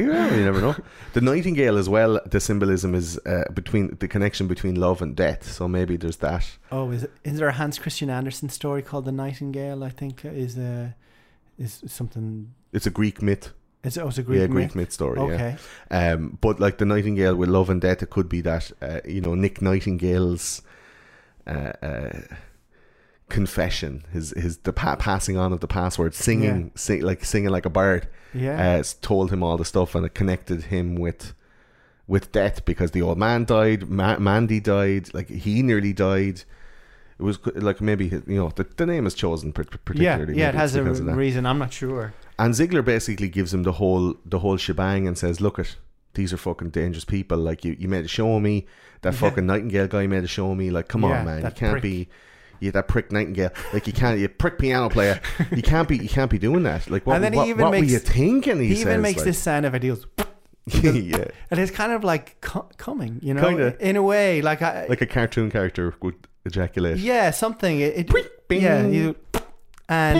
And then he also taps the pool, the chalk for the pool cue in a similar manner to the red cloak guy taps in the party. And there's this thing with two taps. And then when Nick Nightingale and Bill first meet each other at the original Ziegler party, they both tap each other a lot. Yeah, I don't know if you remember that detail, but tap the shoulders. Yeah, like, they hey, tap it. Yeah, they're both tapping each other. So I felt that there was some connection there with the taps. Well, Ziegler basically gives Bill the old kind of like, come here, you fucking got away with that one, like, but don't go looking after these lads. And Bill is like shitting, tries to deny it, and he's like, let's be frank, that scene's so tense, and Tom Cruise is so good in that scene. I don't think that the way Tom Cruise is and the status he has in the Scientology religion, I don't think in real life that there's anybody that can make him genuinely feel like that. So I noticed when Bill is told the truth of the party, like brilliant acting. Yeah, and he says that the same people, that the girl from the party is the girl in the morgue, but he has his hand on his face, resting on his face, like he's comforting himself in a strange way. Yeah, he has his hand pressed up against his face, but he makes the same. Maybe to hide something that he might confess, because in both things, the waitress is asking him like, well, "How do you know Nick Nightingale?" And he has his hand on his face, and he doesn't want to say he invited me to a weird sex party. Or it was like, "What do you want with Nick Nightingale?" Yeah, he does. I'd give you his address, only I don't think he'd want you to see. And he's holding his things like, "I'm an old friend," and she's like, "Okay, not." He fucking gave me an invite to a sex party, then he got killed at. And similarly there, where Ziegler is asking him like, do you know what you were at? Like, where did you get that stuff? Yeah. And he's like, I just figured it out. Like, he's gone, don't bullshit me, Bill. So it's a parallel gesture he makes at the diner when he's asking about Nick Nightingale in the second half of the film, and then when Ziegler reveals the truth, that Amanda Curran was the lady at the party, he holds his head in a similar way. And Yeah, I don't know it's- what the meaning of it Maybe is. it's to try and hide the lie, like he was trying to, obfuscate the truth Or from hold that. his face. Yeah, hold his head up. Because it's the whole thing is about your identity and masks and that kind of Yeah. theme, so his face itself is a mask. Maybe so, but it was weird how Ziegler just goes, look, maybe it was all a big sham. Maybe we realised that you'd stumbled on our weird sex party and that, we just wanted to scare the shit out of you because, it's not really, we weren't going to really do anything. He's like, well, if it was all a big scam, how come this girl died? Yeah. He's like, dude, you've already seen her nearly OD. Come on. Like, she was She a was fucking gonna junkie. die anyway. When she was going home with a ball of money. Where do you think that money, like, she was a hooker. And she was hooking at the sex party, getting fucked by like 40 guys. She got a shitload of money. Where do you think all that money was going to go? It was going on drugs. And this is the first night she got a load of drugs into her. She just fucking OD'd, man. She was just greedy hooker. And Like, in order to drive his point home, he points at Bill in a particular kind of aggressive way, but it's the same way that the Red Cloak character pointed to Bill. It's the same type of gesture Yeah. when he's saying, don't tell what happened here or that sort of thing. Yeah. It's just, so that's why another clue in that Ziegler could be the red cloaked character. yeah, very weird. And then the final scene, they're going shopping with Helena, the daughter, and it's Strange toys. Yeah. The toys are magic circle toys. Did you notice that? No. So in the toy shop, they pass this magic circle display, and so the circle, the magic circle is also at the sex party because the red cloaked guy's in the middle of a circle and the women are in around him in a circle. So I don't know why there's magic circle toys in the toy and shop. straight after they go for a baby's pram, so maybe the whole thing is to A baby's, I don't know. And then she holds to it. create life, to make to maybe it's a kind of a, with the ovaries in the decorations and the whole sex thing. Maybe it's to make babies. I'm going to get dark now. Maybe it's to make babies so that they can keep them off the grid and use them for like satanic sex rituals. So there's babies being had by hookers that they have under lock and key, and they have them privately, and then who Pizzagate knows? The babies up and cut them up and drink their blood, and But none of them are on record, so there's nobody missing any kids. They're that's farming you're really babies. running with it.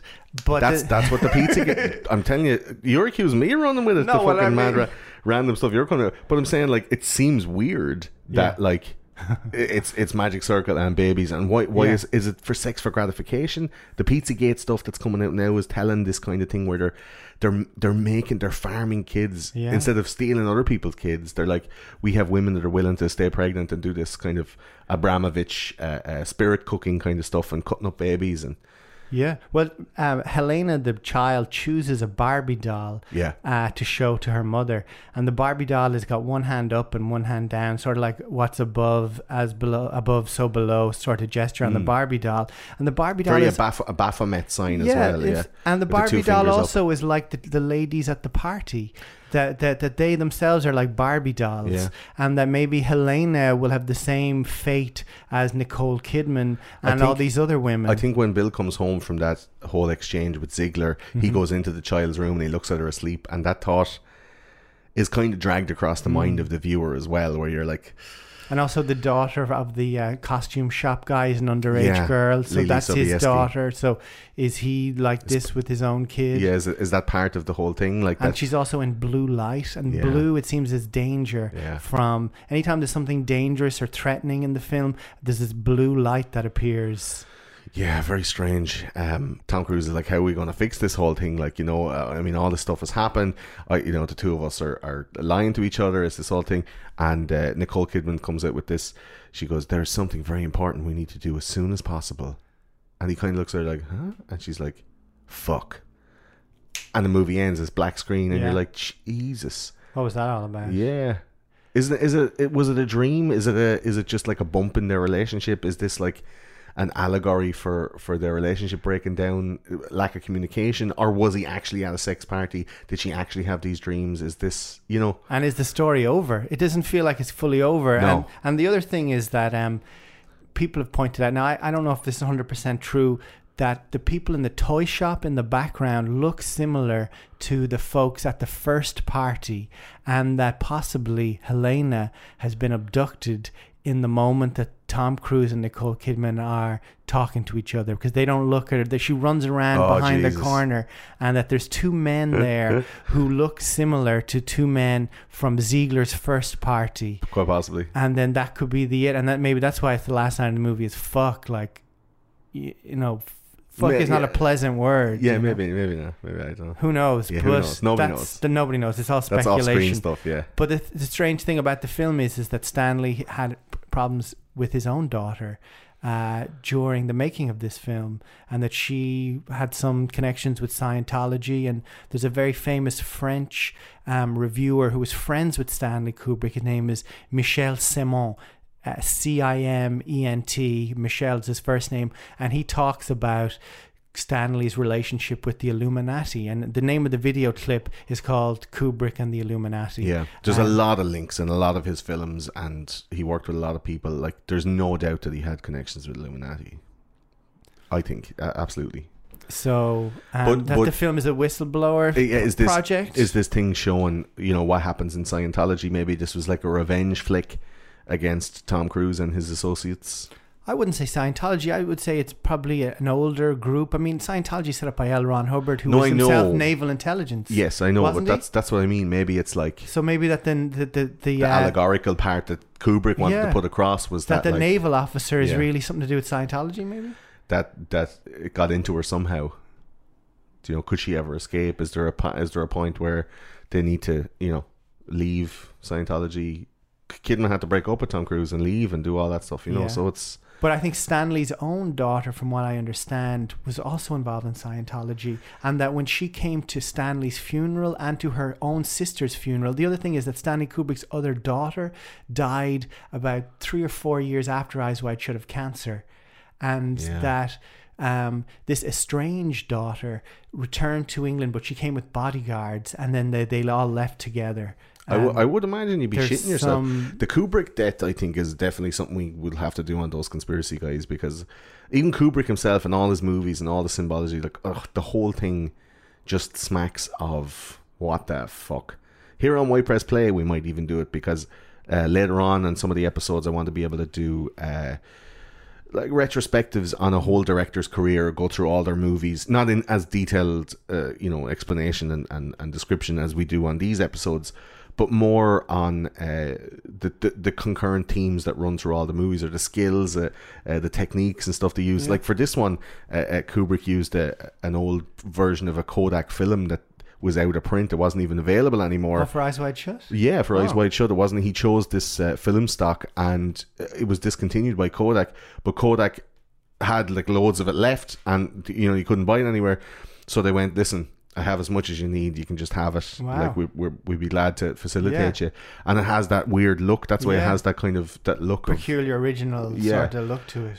Because he chose that film stock particularly. So it's these kind of things that we'll go over, like a director's career. We talk about, like, Christopher Nolan, or we'll do like all the Joel Schumacher movies, and we could do all the John Hughes movies and all these kind of stalwarts of cinema, that Spielberg films and all this kind of stuff, and take 2 or 3 hours and really go into the different functions and camera styles, and like the J.J. Abrams light leaks and all of these things that people do. But there is a lot of repeated camera movement, and people being led down corridors is a similar. It happens again in Eyes Wide Shut, and in The Shining, and in Full Metal Jacket, and all these other. Yeah, there's shots in Eyes Wide Shut that remind me of The Shining, and The Shining also has a party in the Gold Room. So there's similar themes that he's touching in about these elite parties. And you would see the same stuff. So we are going to do a Kubrick thing. I don't know if it'll be TCG or if it'll be White Press Play, but we will do a directorial retrospective. You'll join us for that one, obviously. Sure, right? yeah. Cool.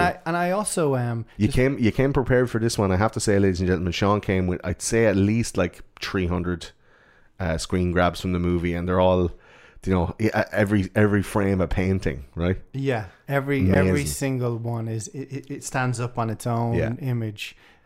What's interesting, just a little side note, is that the author of the screenplay of Eyes Wide Shut came out with a book shortly after Stanley died, and the book was not a very flattering portrayal of Stanley Kubrick.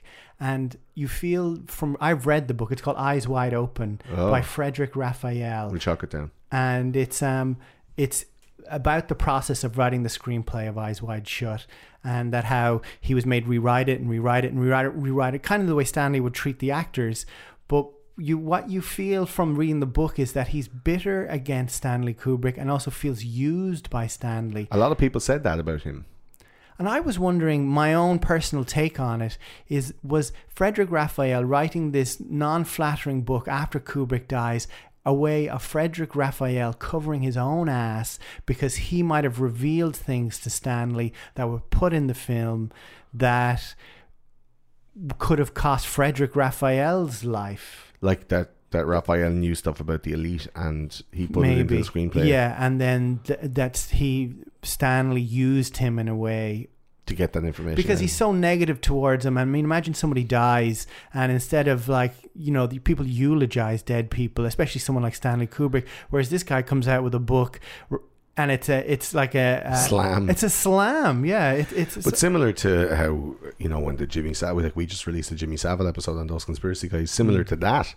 Like how people were treating the legacy of Jimmy Savile until there was too many people came forward with sexual allegations to deny it. And, you had to retcon his whole behaviour and people started to disassociate themselves from that behaviour. Like, I don't think Kubrick died of natural causes, I mean, he was part of a bigger circle of influence. Yeah, maybe he made than just a film director. He and made he knew an a lot agreement of people. and I think, that it was, he kind of went to Raphael, say what you have to say to keep yourself clean. Like, I'm already done. I'm good. Yeah, or I think it's genuine hatred coming from Frederick Raphael. Possibly. But a lot of people didn't like how Kubrick did his business. And there's a documentary I'll try and put up on the website about Stanley Kubrick, A Life in Film, it's called. And there's a lot of those kind of things. A lot of people are just like, he treated me like a cunt. I know, yeah. But look, it gets the job Malcolm done. McDowell And maybe that's the way you just have to behave like that to get it done in that way. And maybe that's why the films are the way they are. Like, if he had been a real nice guy and didn't ask for what he wanted, maybe he wouldn't have got those performances. You know what I mean? So a thing we like to do over here on White Press Play is the alternative casting. And we go through this quite quick. I don't know, have you got an alternative cast list, Sean? You don't have one prepared, maybe? No, I didn't really think about it. Well, maybe let's spitball some stuff. If you were to have somebody who could play Bill Harford, who was played by Tom Cruise, who would you have? Who comes to mind that could fill those shoes, those Cruise shoes? Those little size so fives. Contemporary or anybody throughout time? Anybody throughout time who could do it in the modern day, or if it was made years ago, that they would be. I heard a rumor, maybe I'm making this up, but that Woody Allen could have been the Bill character. Oh, that would have been really bad. Wouldn't that have been different? So you're having a sex party over here. So I don't Woody think Allen and Mia Farrow. I don't think it'll work. Jesus, that is. And Lily Sobieski gets to be his wife in it. So what other power couples? What about Michael Douglas and Catherine Zeta-Jones? Oh, that could have been tasty. Yeah, Michael Douglas seems like the guy who could hold it. Yeah, he has that. I think he has like he probably is quite insider. A dark dark sexuality about him. He does have that like lick me arse kind of a way of going on. I don't know. Huh? I never thought that about Michael Douglas. Yeah, I mean. No, do you ever think that? No, ever not the lick my arse thing. Hit me back up, Mike, if that's not true. I'll correct it. Absolutely. I had for somebody contemporary to redo it today, which is nearly 20 years later. Come on. Yeah. If we were to redo it today, how about Shia LaBeouf as Bill? Okay. In his descent into madness, I think Shia LaBeouf plays really good mental characters, like in Disturbia.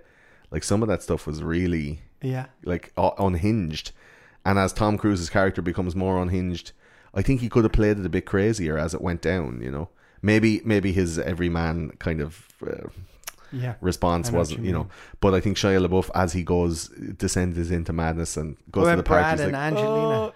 Are you thinking couples now? I don't know. That's how Kubrick cast it. He thought couples. I think Brad Pitt can do it as well from Fight Club. He has that kind of... on 12 Monkeys as well, that character he played in that was quite unhinged and was able to... kind of do that like quiet riot in the head, like you're quietly going insane as the sunlight dims in the evening. We're sitting here, the studio is just getting spookily darker and darker. Our faces are lit by computers only, and it's getting pretty Ooh, Kubrick. I also had Ashton Kutcher, Oh, who could play from his performance in The Butterfly Effect. Demi Moore is the. Oh, imagine. There you go, yeah.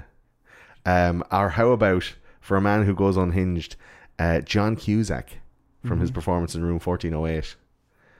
Don't know. Yeah. I think John Cusack could have played that really well. What about Johnny Depp and Amber Heard? They couldn't even handle getting caught with some dogs on a plane, you know. Yeah. I don't think they'd be able to handle this thing. No. Do you know what I'd love to see? Now, this is a Tell weird us. one. I'd love to see a version of this movie Okay. with Bill played by Larry David. And every time something weird or odd happens Yeah. to him, he just Boom, looks at the boom, guy. Boom. Just like he gets caught and is like, take off your clothes. Louis C.K. What, me? Louis C.K.? Yeah. He's a bit. He'd be a bit too sad. Like his character in Louis, if it was in this, would just be so pathetic and sad. But maybe it might work. Who would you have play Alice from contemporary good-looking blondes? Bear in mind, you're going to have to see a lot of bare arse. Somebody who could pretend to be a bit mental and then hold it all together. A good crier, and someone then who wouldn't be tall enough to totally overshadow Tom Cruise. Gosh. You said Angelina Jolie already, and you said But that's because they were in a couple. Who would you have from the other side?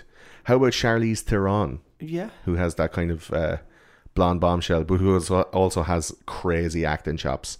I can just imagine her playing that scene. When she's in her little white top and knickers when she's going mad after smoking a joint in this movie. I can imagine Charlize Theron going mental. She played a very good mental character in Devil's Advocate opposite Keanu Reeves. So I think she can do, and she's played patients suffering with mental health issues in other movies and stuff like that, like crazy unhinged motherfuckers, you know. How about Natalie Dormer from Game of Thrones? Yes, I don't know. I don't know that much about, or I don't follow contemporary Hollywood so much to be able to. Who would you think? There's drum up some names. Someone that you know. What about Donald Trump? No, I don't know.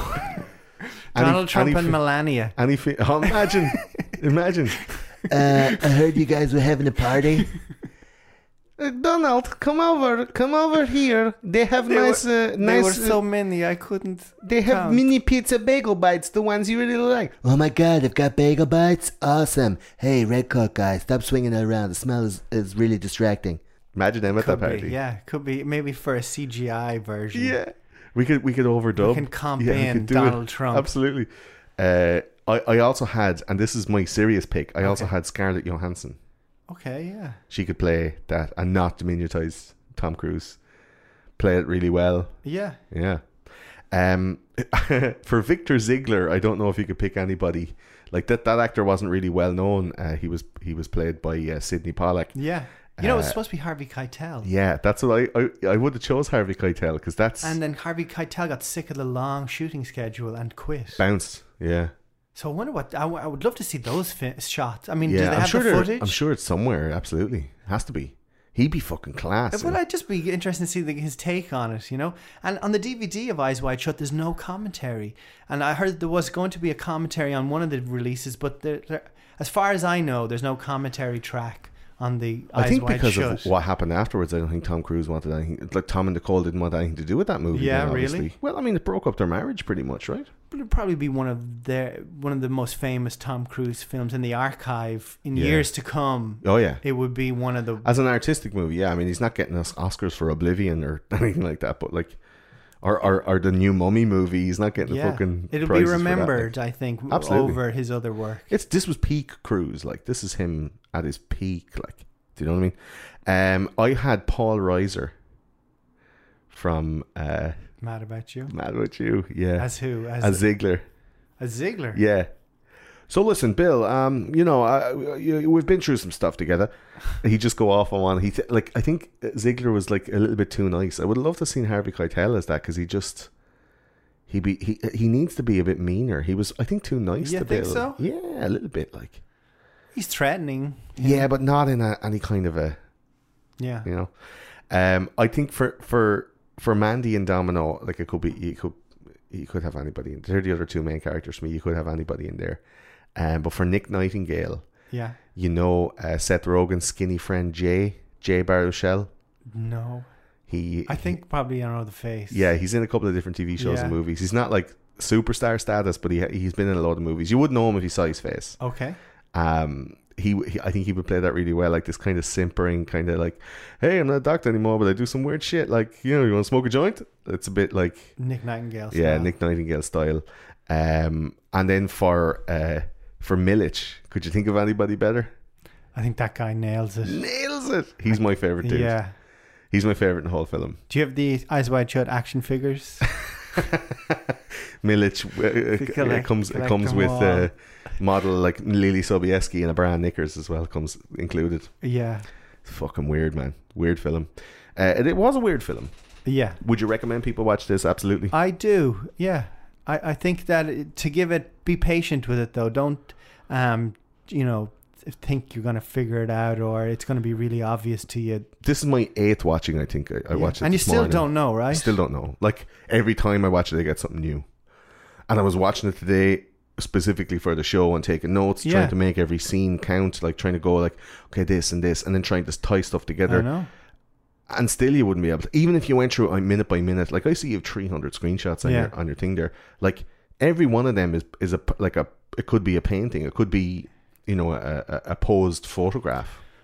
I think the film is not finished. I've also seen storyboards about a dream sequence that's not in the film, that is in a Stanley Kubrick book, where there's this really fantastical dream sequence, but it's very sexual dream. Yeah. And that's not there. So it would be interesting to know if the Warner Brothers guys did step in and take some things out that could have been. Some people believe, like, you ever heard Jay Widener? He's really into Stanley Kubrick conspiracy theories. He talks about the moon landing, but he also thinks that there is a scene missing. Either it's when her dream sequence, something with Alice being her dream. It could maybe be cut out. The visualization of Alice's dream that she's laughing at when he comes into the room. Like there's loads of that stuff. If you haven't ever watched the movie, this is all probably very confusing. I know, yeah. But when you watch it for the first time, just remember those things. Like keep an eye out for those things to be like, oh shit, oh fuck, look at that. Like, yeah, I hope to do. There's lots of stuff a Shining. like that. Like everyone's watched The Shining. Yeah. It's probably not for this show, but I'd love to do an episode of The Shining with you. Similarly, just pointing out all of those things, like amazing stuff. Like, you know, for this one, I think we've fucked the arse off of this film, to be honest. But and the thing is, there's still stuff we didn't. We could go on for another hour and a Yeah. half, I think. But you know, time is against us. And it's based on a Viennese novel from the 1920s. Is that correct? By Arthur Schnitzler. Did you know? Traumaville, I think is the name. Traumaville. I'll check it out and I'll make an article for the website. Yeah, and it's supposedly like it's a dream state. Yeah. So the whole film is possibly a dream, and there's actually an Austrian made-for-TV movie version of Traumaville that you can watch on YouTube from the 1960s or 70s, and it's just like Eyes Wide Shut. No way. Yeah, and you could. Stanley Kubrick must have seen this version, this made for TV. I could do better. Yeah, but it's still pretty good, and Yeah. you can still see the influence of this. So there's a version of the film that's of the book set in the 20s. They're all in carriages and this kind of thing, but they have the masked party, and it's the same, pretty much similar story. You know? Cool. Yeah, I put the link for that, and we might write a little I think thing you for the watch it website. on YouTube. Yeah, I'll put the link up when we see. So that's it for this time on Why Press Play. Tell us, Sean, if you had one reason why somebody should watch this. If someone's flicking through a Netflix queue or flicking through a movie queue or a DVD collection, and you're looking for a movie to watch, and you see this one, you think, oh, but that's a bit sexy. Well, Nicole it's a good Kidman's thriller, fun. isn't it? If you were to give like one reason why somebody's like, oh, let's watch this one. Oh, I'm not watching that. Why should we watch that? Fill in the blank. It's intriguing, and it's Stanley Kubrick's last film. He's one of the great filmmakers of all time, so you get to see his final work. Yeah, it's mysterious, intriguing. It's a thriller. Yeah. It keeps you on your toes. I need to watch it multiple times. I have. Yeah. If I was to give one reason why I'm like, there's a lot of titillation, but it will make you think about your own sexuality and you know, your own limitations. And if you can watch this movie without judgment, you might find something within yourself that, like, you know, raise a worry or raise a question or raise something that goes like, hey, how do I feel about that? And if you're looking at any piece of art and it makes you start to question how you live your life, I think it's done its job, you know. If you're looking for something relaxing, if you're looking for like a Sunday evening movie, it's probably not I mean, I like to watch like stuff that scratches my you know, my brain hole. You know, when you just have a good dig around your arse, you're just like a real itchy arse, and you have a good, like, unabashed just dig. This is the psychological version of that. The psychological version of just digging around in your itchy arsehole, where it's a little bit painful, but, like, you know, it satisfies the itch. And if you want to watch something weird and go down a weird Vanilla Sky type route with Tom Cruise at the helm, this is definitely something that you should watch. Yeah, it's classic. And you can quote me on that itchy hole metaphor as well. So that's it for this time of White Press Play. Thanks very much to Sean for joining us. Thanks a million, Sean. My pleasure. And you'll be back again, and we talk about a movie again in the future sometime. Yeah, you come back for the Stanley Kubrick symposium. The symposium. Surely we might do it live even. Brilliant. For the crack. I love live symposiums. So yeah, this is it. If you want to get in contact with us, like I said at the top of the show, info@whitepressplay.com, or we're on Facebook, Instagram, Reddit, Pinterest, all the places that you find a place to be. Join the Discord and join in on the chats. Do join in as well as we play games. You can join in on the PlayStation or on Steam, and we also will be streaming on twitch.tv/whitepressplay with some Mega Drive and Nintendo games as well. You can join in and give your 2 cents, a bit of reminiscing and a bit of romanticizing of the old days when things were better and the internet didn't make kids want to fucking run away from home and join a sex cult. So that's it. If you want to look up some more Stanley Kubrick stuff, I do recommend it. If you've never watched any Stanley Kubrick movies, please do. They are fucking amazing. He's possibly one of the best filmmakers of all time, right, Sean? Yeah. He's up there. He's up there. Yeah, and I think people will be talking about Stanley Kubrick's films for years to come. Years to come, for shizzle. Every frame a painting. That's what they say. So that's it for this time on White Press Play. Thanks very much for listening. We'll see you next time. I've been Gordon. I've been Sean. Good night and goodbye.